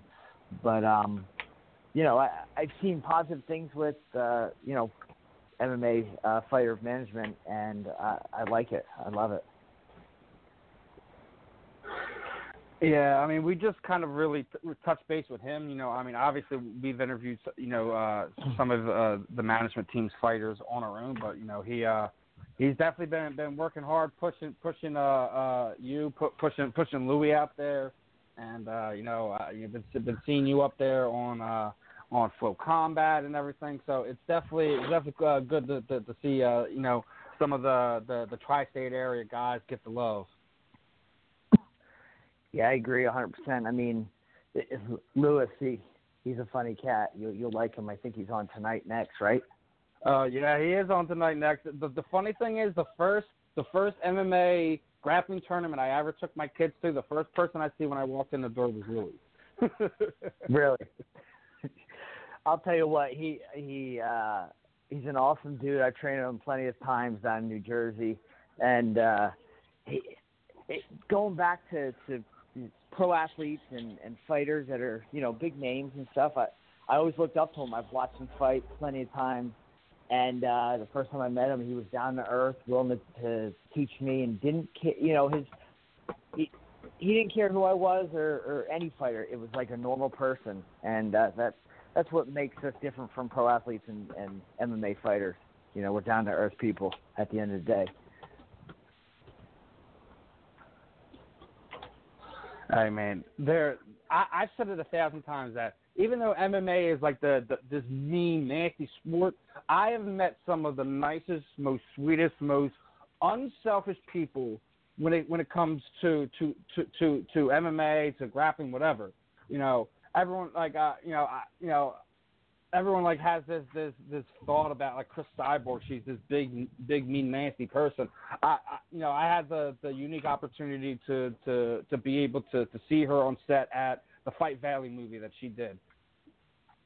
It completely changed my perception on who she was outside of the cage. I didn't think she was a mean, nasty person, but she just blew away my expectations. She, just so welcoming to everybody. Wasn't really like super accessible to everybody, but if she's seeing something going on, she would interject herself in something. Like I don't know if if people really see that side of her. So, and it's not just that was just one of the incidents. Like Jessica she's done things for my kids. So many people have done so selfless things, and it's not just me. Like I've seen things in other aspects of the sport that go on, and it just makes you proud to just be a little bit part of this weird community that we have, right? Well, yeah, definitely. I mean, what do people see? They see your Instagrams, your Facebook, your Twitters, and what are you doing? You're training. You're going balls to the wall and you're going hard. Nobody sees the other side of a fighter, of the family aspect of what you do for your community and stuff like that. So it's hard to decipher the two and get that, I guess, mental picture out of your head of saying, oh, okay, Chris Cyborg, she's just tough chick that's all she wants to do, beat people up. No, it's not true. It's not. It really isn't. She, like I said, I didn't have this villainous expectation of her, but I don't know if a lot of people remember this. When she was in the middle of shooting, there was a video coming out of her teaching a girl how to do like the spinning back kick on set. Okay. That was my daughter. At the time, like this is like as she first started training, and still to this day, anytime Chris fights, my daughter she's up and down, she's crazy, she's going nuts, she's screaming at the TV. It's that seeing how that one relationship changed her, because before that, my daughter was a full-blown Ronda Rousey fan that no one could do any right in her eyes but that woman. And it all changed that one incident. Yeah, that's pretty cool. I mean, I guess my pivotal moment was when I trained with Dominic Cruz. I flew out there, trained with him for like 5-6 weeks.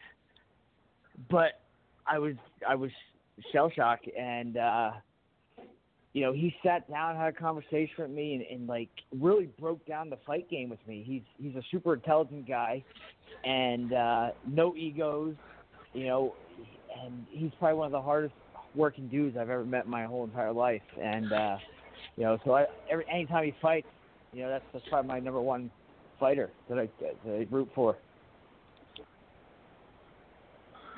Yeah, I mean, you're talking about you're rooting for him. Shouldn't he be getting the next title shot, Scott? What do you think? I agree. I mean, unfortunately, he's always getting hurt, though. I hope the best for him, and I really want him to start having some good luck with injuries. But he just keeps getting hurt with his hands, his groin, his knees, everything. So I do think he needs the next title shot, though. He deserves it. So the Cejudo Dillashaw talk is nonsense, right? What's that? The Cejudo Dillashaw talk is nonsense, then, right? I don't know. I mean, I would think so. Well, in your opinion, not in actuality, just in your opinion. Okay. Yes, I think right now it's too soon for him. The guy needs to develop a little more striking. His wrestling is excellent. I think he would beat Dylan Shaw with the striking or the wrestling aspect. But I just think he needs to develop on his feet a little more. What do you think? I don't think Henry Cejudo should be talking about any type of super fight, as he hasn't defended his title at all. TJ, he has the body of work where he can make an argument for it, but he, in my opinion, he lost to Cruz. It was a close fight. Yeah. It wasn't like he was badly embarrassed and knocked. No, that's not what I'm saying. I'm saying that beat Cruz, and no one can sit there and take it away from you. You just be like, all right, whatever you want. Yeah. There's just no need for them to fight each other.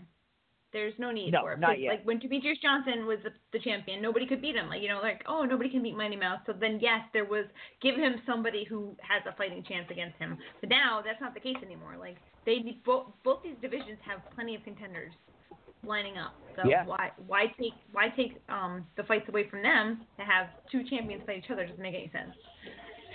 Yeah. And was that fight going to be a catch weight, or was he going to come up to 35? He was going to go up, yeah. I actually thought he was going to go down. I heard TJ was going to go down. Oh. Really? Maybe. Yeah, but you might be right. But either way. That's what I was hearing. Someone's losing. Someone's getting 2 titles and someone's having nothing. So, there's plenty of people waiting. Let's see that Dominic Cruz fight, the rematch, and see what he can do. Have him defend the title against someone he lost to for the belt. That took off almost 1,000 days. Hey, man. And then you get the other thing where they're stripping their champions before they can even get a chance to do anything with it. No.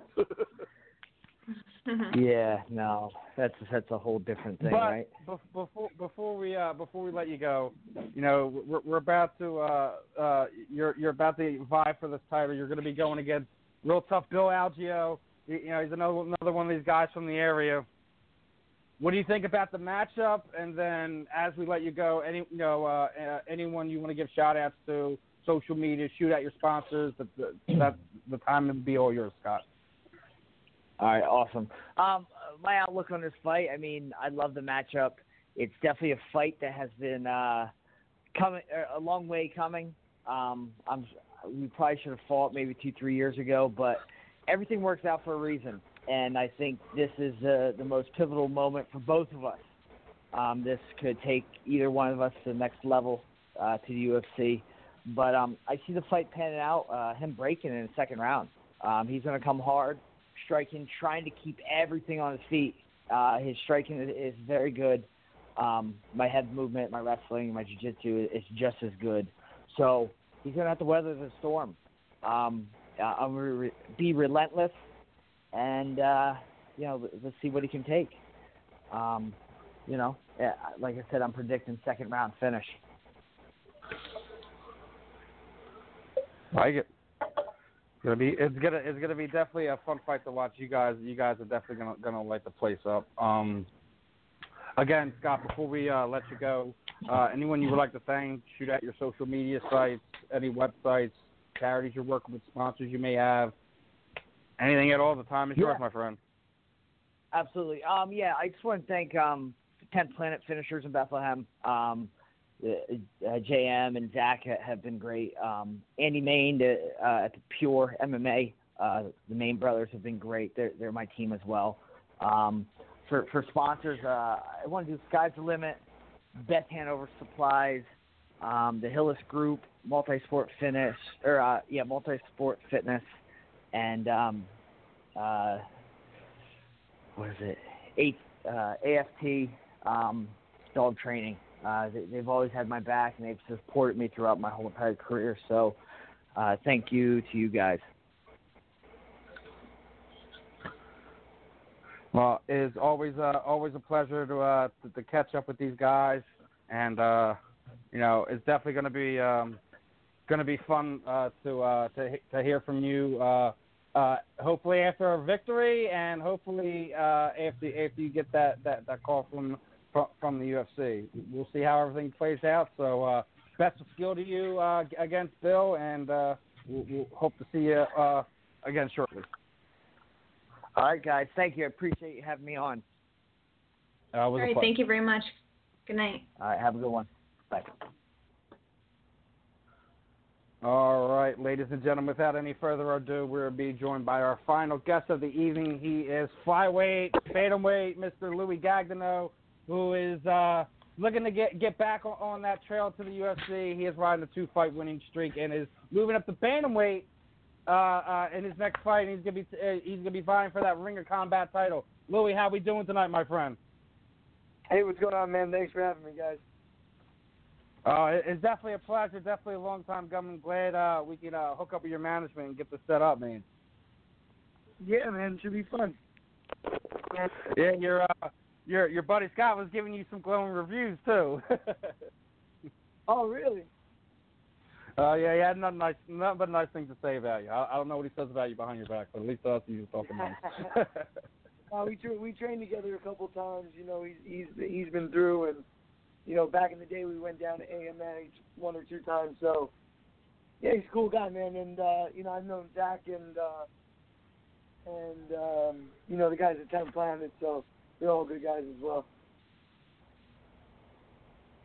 Yeah, well, no, it's good to be able to have people, you know, maybe not necessarily in your weight class, but just, you know, people who are around you and involved with you who got nothing but nice things to say, man. Regardless, you know, you see a lot of cattiness in the sport sometimes, so it's good to be able to see somebody who doesn't really gain or lose anything by saying nice things about you that has something nice to say. Yeah, that's true. That's true.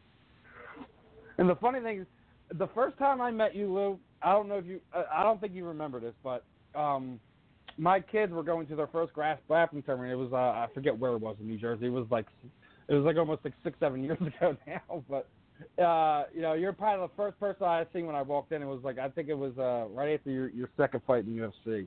But it was funny because my youngest daughter was like, "Who's the green guy?" I'm the green guy. What are you talking about? I didn't even notice it at first. She picked you out before I did, and it was funny because you know, maybe, you know, she's asked about you because we used to train over at Daniel Gracie in Philly. We've kind of moved on from there since then, but it was interesting to see how that dynamic with my kids, considering we were training there, and you're probably one of the first fighters she met at a tournament. It was pretty funny. Right. That's cool. Yeah, it must have been like at a Naga or something, right? Yeah, it was definitely a Naga. You were coaching the kids there, I think. Yeah, those are always fun. You know, you get to see a bunch of people around the fight game, jiu-jitsu game. You know, just people from different schools that you know, and especially watching some of these young kids come up. You know, it's kind of cool to see. You know, if these kids stick with it. You know, where they're going to be in 10, 15 years. Hey man, it's gonna be interesting. So I mean, you know, same event. It was right after I started my podcast. We ran into Amanda Levy, and right around that time was when Ryan High School wouldn't let her wrestle. Now, anyone who's paid attention and knows who Amanda is, she's probably one of the best. 135, 145-pound female grapplers that we have up here in the upper northeast quadrant. So it's going to be interesting to see how she plays out, because I think she's about to make her second amateur MMA fight. So it's going to be interesting to see how she winds up developing too. Right. But now there's something I got to ask you. I've heard this nasty rumor. I want to see if you could dispel this for me. If you don't want to comment on it or don't want to speak about it, you just say next, okay? So okay.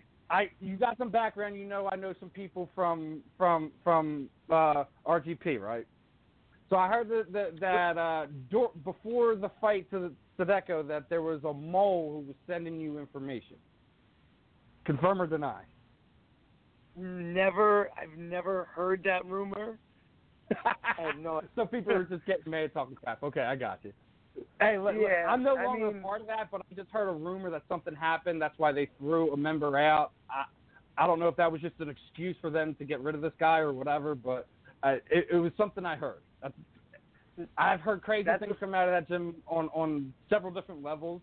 I just wanted to see if it was true, because if it was, it'd be the funniest thing I've heard in the past 5 years. That's the first I'm hearing about the rumor, but I guess they gotta make something up because it was a quick fight, so they want an excuse then maybe, I don't know. Oh man. Well, since then, me and the said fighter don't get along, and sometimes I do enjoy going back and watching that fight. I gotta be honest. Hey man, he might be in cool with them, but as a human being, as a person, I just don't particularly care for that person. And now I can probably see why you guys were having words before. Yeah. But let's get off of that, man. I don't want to stay on that too long. We got this fight coming up. Obviously, the road to the UFC is what we want. We're going through a Ring of Comat. You're going to be vying for the title there. Is Ring of Comat what you wanted to do? Is there was there possibly ideas of maybe looking into LFA or anything like that to kind of boost the UFC eyes there? I mean, after my last fight with CFFC, about 2.5 years ago, a little bit less. They did the Ultimate Fighter show with all the flyweights. The champion to face Demetrius Johnson, and they basically they flew me out to Vegas. They said you're one of the finalists, blah blah blah. So like 5 days before I'm supposed to leave, they're like, you're an alternate. So I was on the show before, so I knew the guy. I knew the guy Gary, who was like one of the producers, and he's like, "Listen, man, I'm trying really hard to get you in. Somebody kind of messed up on the medicals. They might make it in, they might not. We just need you to fly out here just in case." And at the time, I had my daughter was maybe 7, and no, she was 8. She was 8, and my son was 2 years old. And I was like, "Look, I can't leave on a Monday and say I might be back on a Saturday, or I might be back in 2 months. It's either a yes or a no." So, they were like, we really can't do that. You're going to be an alternate. We're not going to know anything for a couple of days. So then after that happened, my son was diagnosed with autism, and, I was just busy doing therapy with him and trying to get him all caught up with speech and all that stuff. And, the cards just kind of fell into place. He's doing good. They moved him up into regular class in his school, so he's not in the in the ABA program anymore, and the opportunity just arose with Ring of Comat, and I jumped at it. So, and why move to 135? Is that just because it was the opportunity that presented itself, or was it like something that was always coming about that you wanted to move up in weight? No, I'll go back down to 25. It was just, I like the matchup at 135. Phil's undefeated. I don't think his record is great. Who has he beat? If you add up the record, his first fight I think was against Tommy. I can't remember his name, Espinoza maybe, who's 5-1, but he's a flyweight and he was fighting at 135.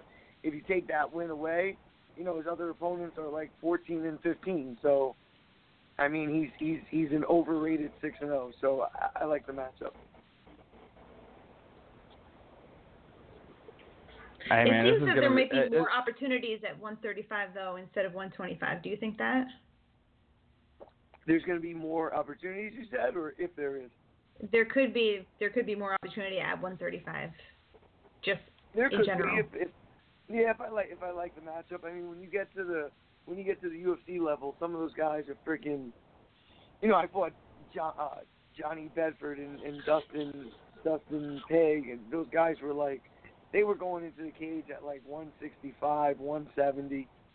When I fight at 135, I'm probably going into the cage at 41, 42. So, they got 25, 30 pounds on me. At that high level, that makes a difference. And especially now, with what just happened with Demetrius Johnson, like the 125 division's got like a new life to it kind of now. So if you do make it back up to the UFC, there's plenty of more options than there was. It was kind of like a feeding frenzy to Demetrius Johnson for a while. It's like, who's next? But now, it's bringing new life. It definitely breathes new life into the division. One of the things people were talking about was like, does DJ deserve an immediate rematch? I think, of course, he deserves an immediate rematch, but, there's talk that he's hurt, his knee, his foot. So if he's going to be out for a while, it might be good to get some different matchups going in there. And then whenever he's healthy and he's ready to go, whether it's, 9 months or a year down the road, don't hold up the division, let the division move on. But obviously, he can go in and fight for the title, whether it's Henry or, Benavidez fights him or Pettis, whatever the case may be. But, yeah, he definitely deserves another shot, but kind of let the division move on. Yeah, I agree. If anybody deserves an immediate rematch, it's him. But it's kind of like you don't want to do that at this point because it's the first time in how many years that there's somebody new up there and you get extra shots and everything like that. And right. we were talking about this before about, Henry Cejudo asking for TJ Dillashaw is the dumbest thing ever because you finally have the life in this 125 division. Why do the super fight? It doesn't make any sense. Yeah, TJ's got, a bunch of people at 135. You got Marlon, you got Cruz. Obviously, Cody's out of the picture as long as TJ has the belt. I think it's going to be really hard to sell a third fight between them. You got a Sunsao. You got my teammate Jimmy Rivera, 1 or 2 wins, and he's right back there. So, that top 5, he's got a lot of people that he hasn't faced yet that, their matchups could be interesting.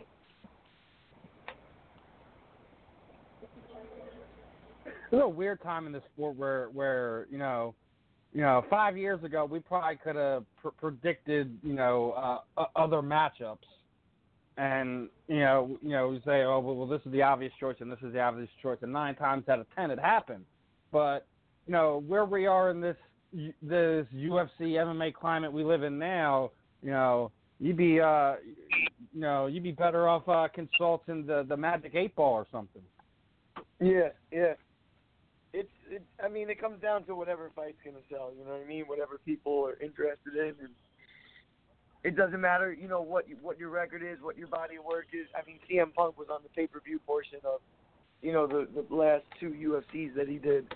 It's just who's going to move that needle, who's going to get the checks coming in, Does that affect you personally, the way you, put yourself out there on social media or anything like that, knowing that, if your fight sells better, you're going to have a better shot of getting, X, Y, and Z? I'm just going to be myself, that's one of the things when I was on Ultimate Fighter. I knew that, my family's going to be watching this, my students, my daughter one day is going to watch it. I don't want to act a jackass just to, get camera time. I'm just going to be myself, and I think I'm interesting enough and unique enough where, people are going to want to pay attention, and my fighting style is entertaining enough as well where people are going to want to pay attention. I don't have to, try to play a role. I'm just going to be myself. And, I think viewers are going to watch.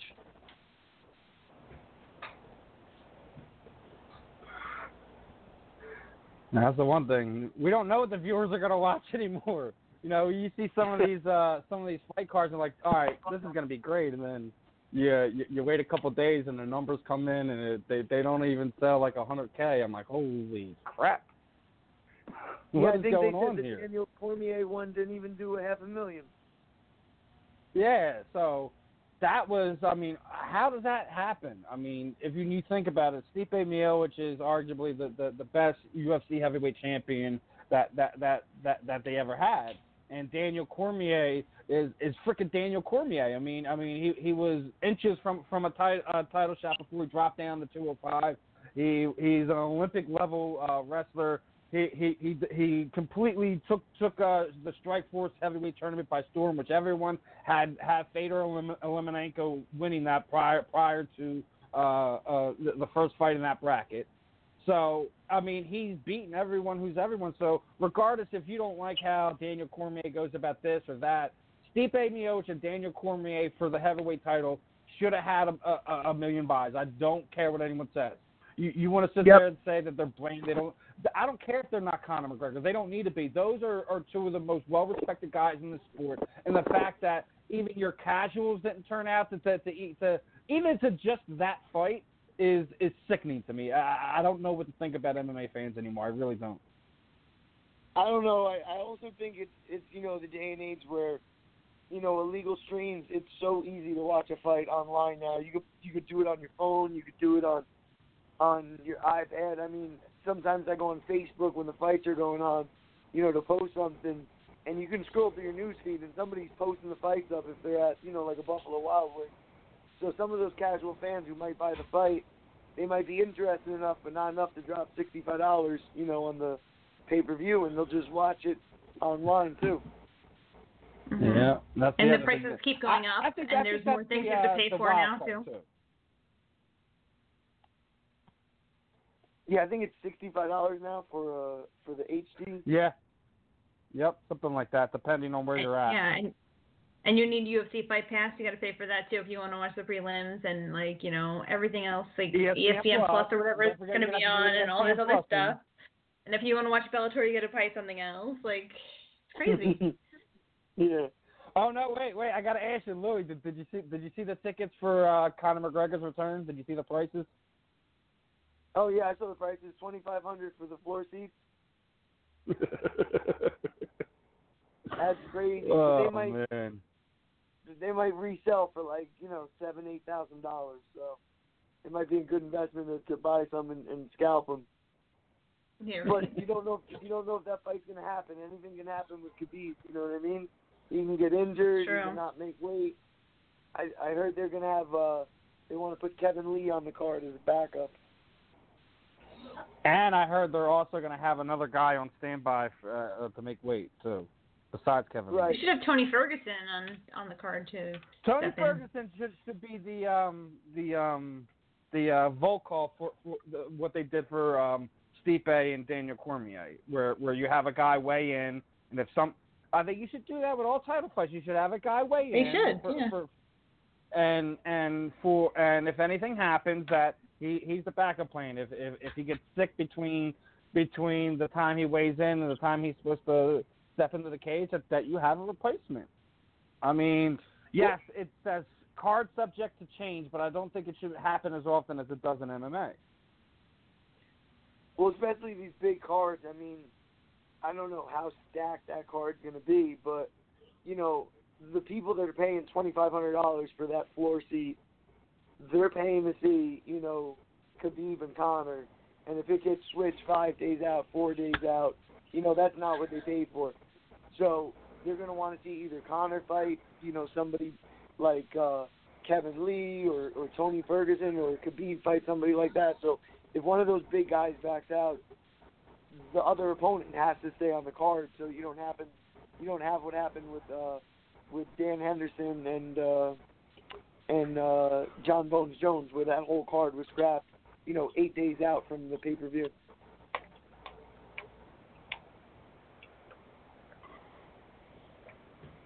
Yeah, could you imagine that happening? Imagine them just being like, nope. Backup plan, point blank, period. Yeah, it's true.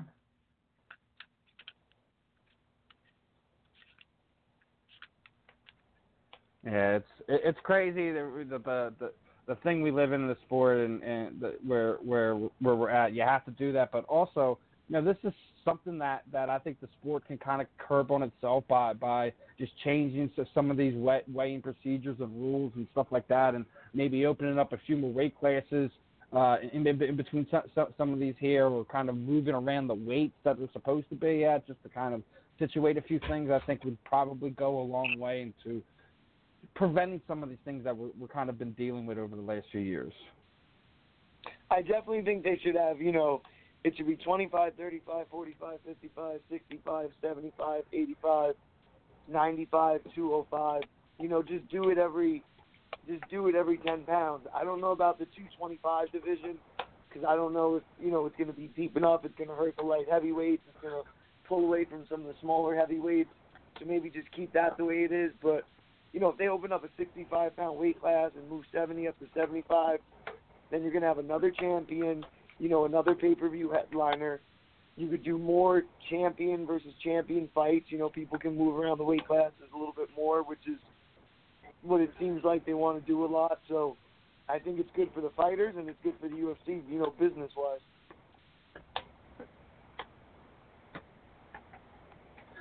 Hey, man, it's it's just a crazy time to be involved in this sport right now. I mean, isn't it?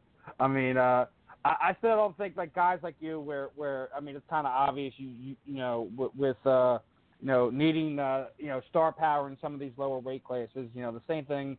With guys like Scott, you guys shouldn't be having to take these these regional fights with the notoriety you guys have, the body of work that you guys have.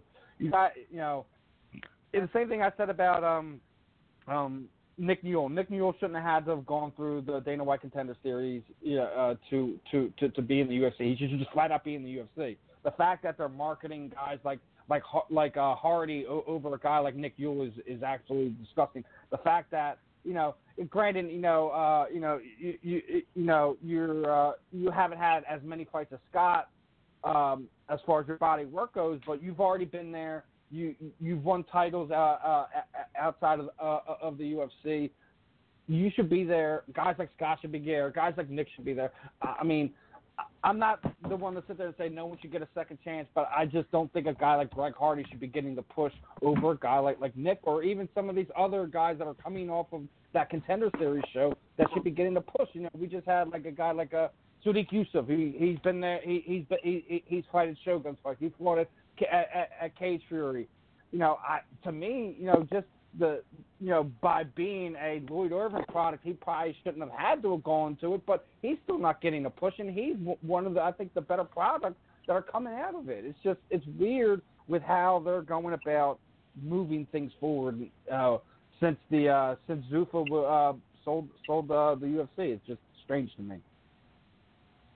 Well, we all know why Greg Hardy's getting the push he is. It's because people know his name and people are going to tune in and they're going to watch. Dana said a couple of years ago, there's one thing you don't come back from, that's when you hit a woman.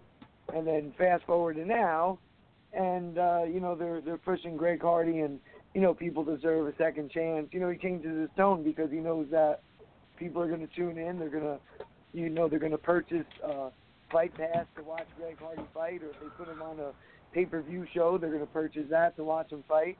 Some people are fans, so they're going to want to watch him fight to win. And then some people are like, this guy hit a girl. I hope he, gets his ass knocked out. And they're still going to pay to watch him to fight. So it's a win-win for the UFC. It's still the place to be, but it's just, there's some things that are just, it's rough to deal with parts of it, but, I just hope guys like you who deserve to be there, hopefully you don't have to waste most of your athletic prime waiting for them to kind of realize that they probably cut the axe a little bit soon. You were an exciting guy to watch, but before even before you came back on the regional scene and won the CFFC title, and now you're going to be vying for another one. I just and not just you, like look at what Sean Santel is going through.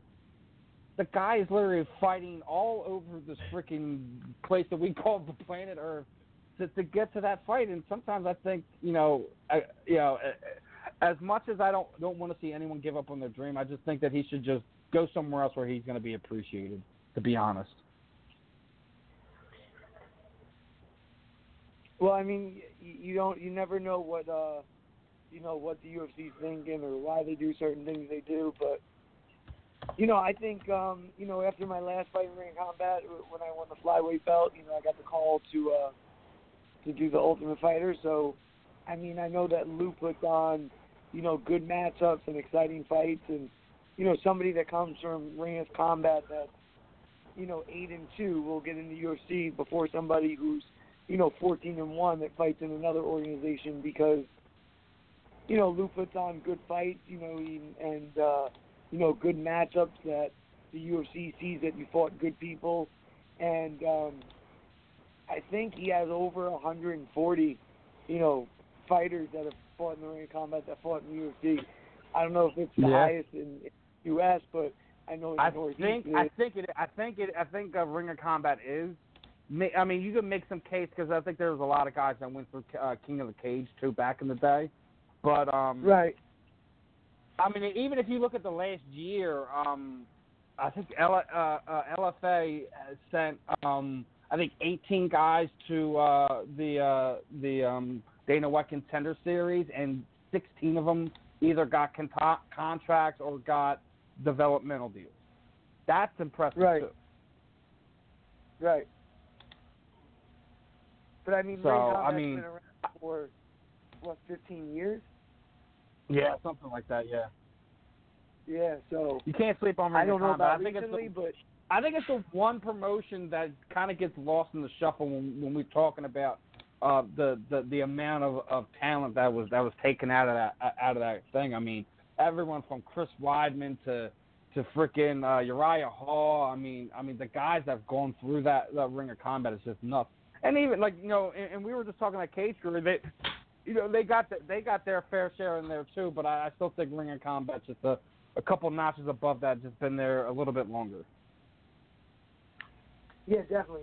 They've been doing it for a long time, and even back when I first fought for Ring of Combat, I think they were at like 60, and that was maybe 8 years ago.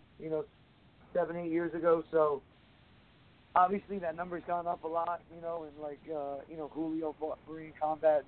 He's in the UFC now and stuff. So I just think it's a good matchup, and beating a undefeated prospect and moving up a weight class to do it, and fighting, getting the Ring of Combat championship, it's just making it see.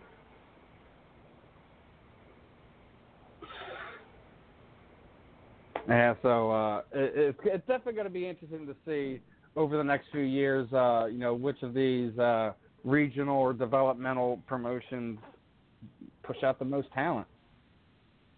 It's, I mean, to me, it's fun because I enjoy watching these guys before they get there, before they become, the next Conor McGregor, or the next Ronda Rousey, or the next Chris Cyborg, whoever you want to say it is. But it's always fun to watch you guys on the regional scene more than it is, when you get to these bigger shows, because we get to see you more in the regional scene then. It's just kind of a selfish thing, I guess. But here's one thing I want to ask you before. We are in the overtime period, so anyone who is listening, they're going to have to come back archived to listen to this part of it. But as we're, let's say we get the call, you're back in the UFC, and is there a destination that you want to fight before you retire, as a member of the Ultimate Fighting Championship, with as much as they are a global promotion and they're fighting all over the world, they're fighting in the United States even less and less. What is the place that you would like to see them go, and where, if you were to kind of pick the location of where you would go fight, where would you go? Part of me would say like Japan, even though it would be a pain in the ass, just because the culture over there in MMA has been such a big part. But I really would want to fight. I know they were talking about it, going to Puerto Rico, and they haven't done it yet. And the Commonwealth over there isn't doing too well with the economy and after the hurricane. But if they did a show in Puerto Rico, I would love to be on that one. Yeah, I think there's a lot of guys that would, and I think being everything that has gone on, and we're finally starting to see that they're getting power back. I think once you get a full level of normalcy over there, I'm with you on that one. I think I think that the UFC should go there and kind of they've done like fight for the troop type things. Let's do a rebuild it for Puerto Rico or something, because I'm sure there's a lot of fighters on that roster that, not just yourself, but others that would like to do something.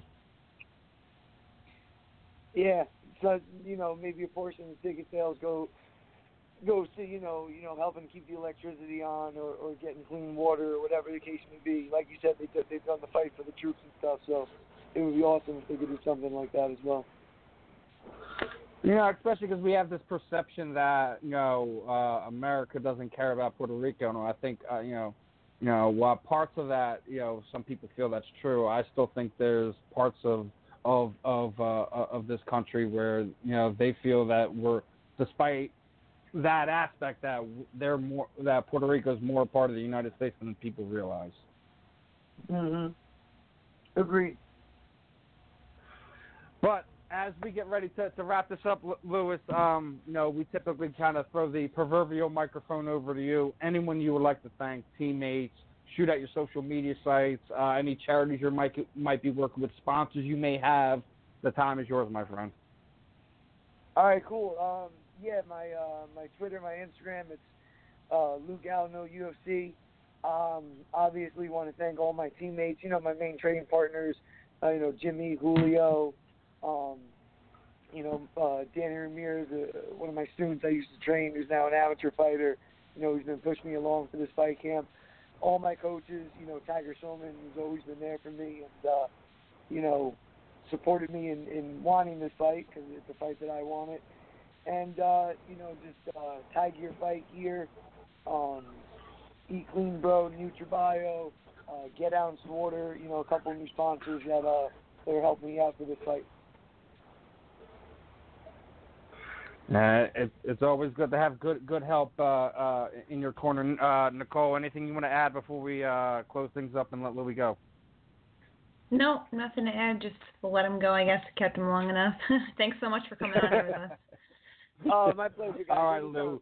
Appreciate the time, my friend. Hopefully, you get the result that you want with this upcoming fight. As I tell all my guests, best of skill to you. And, hopefully you get that call again. I stand by what I said. I don't think you should be having these fights to get back in there. They need people who are exciting and can capture the imagination of the fans out there. You, Scott, a lot of the other guys that I named tonight, should be in there. But either way, win, lose, or draw, preferably a win. For you, Louis, we'll see you back here at some point in time. Definitely looking forward to linking back up with you and having some more conversations. Yeah, man, sounds good. After I get this belt and I get the call back to UFC, we'll definitely talk again. Looking forward to my man. Best of skill, and hopefully you guys both get out of there injury free. I think that's the most important part. People kind of let that thing slide from it, but you guys, brutal training. Brutal stuff goes on inside of that cage. Wish you the best and keep it going. All right, man. Thanks for having me. I'll talk to you guys later. All right, good night. You too, brother. Good night.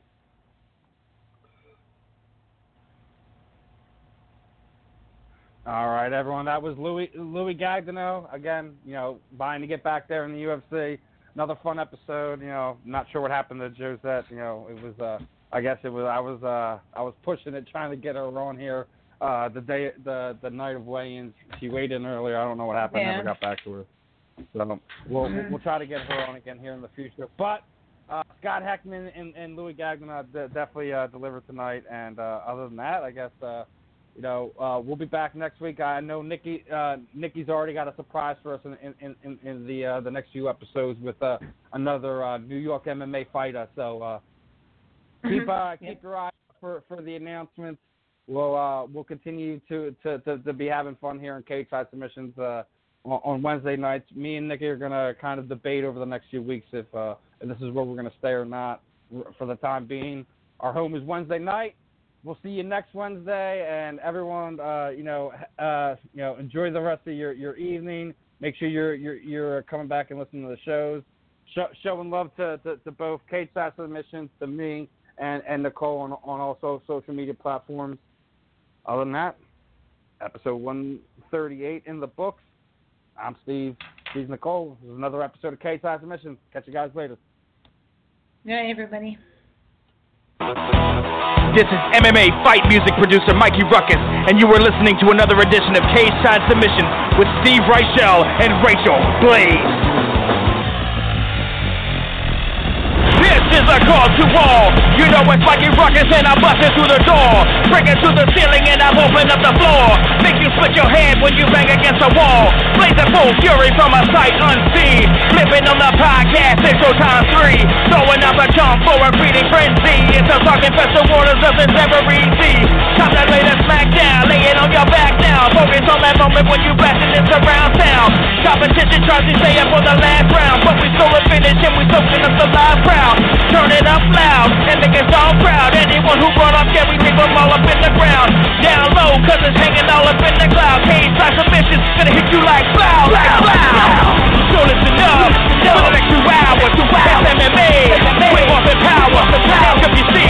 Turn up the volume, you lacking inside on the game and I just solved your problem. Cage Side Submissions is what you all been missing. All the latest news and interviews, come and give a listen. Steven breaks her high and low to give you something different. Get up on the fence and changing up your disposition. UFC and Bellator, yes, the picture fight. Join on this conversation, get your game tight. Just make sure with the light is green, you don't get paid right. Every Thursday night from 8 to 10, prepare up on your flight. When you call the sub, we'll be knocking you down. Facing the sound, hit the ground to pound. With the blood on the hand, with the hit in the crowd. When the calls are inbound, and your voice is profound. And we aim to astound and throw ring down. Go, Steve Rychel. Go, Steve Rychel.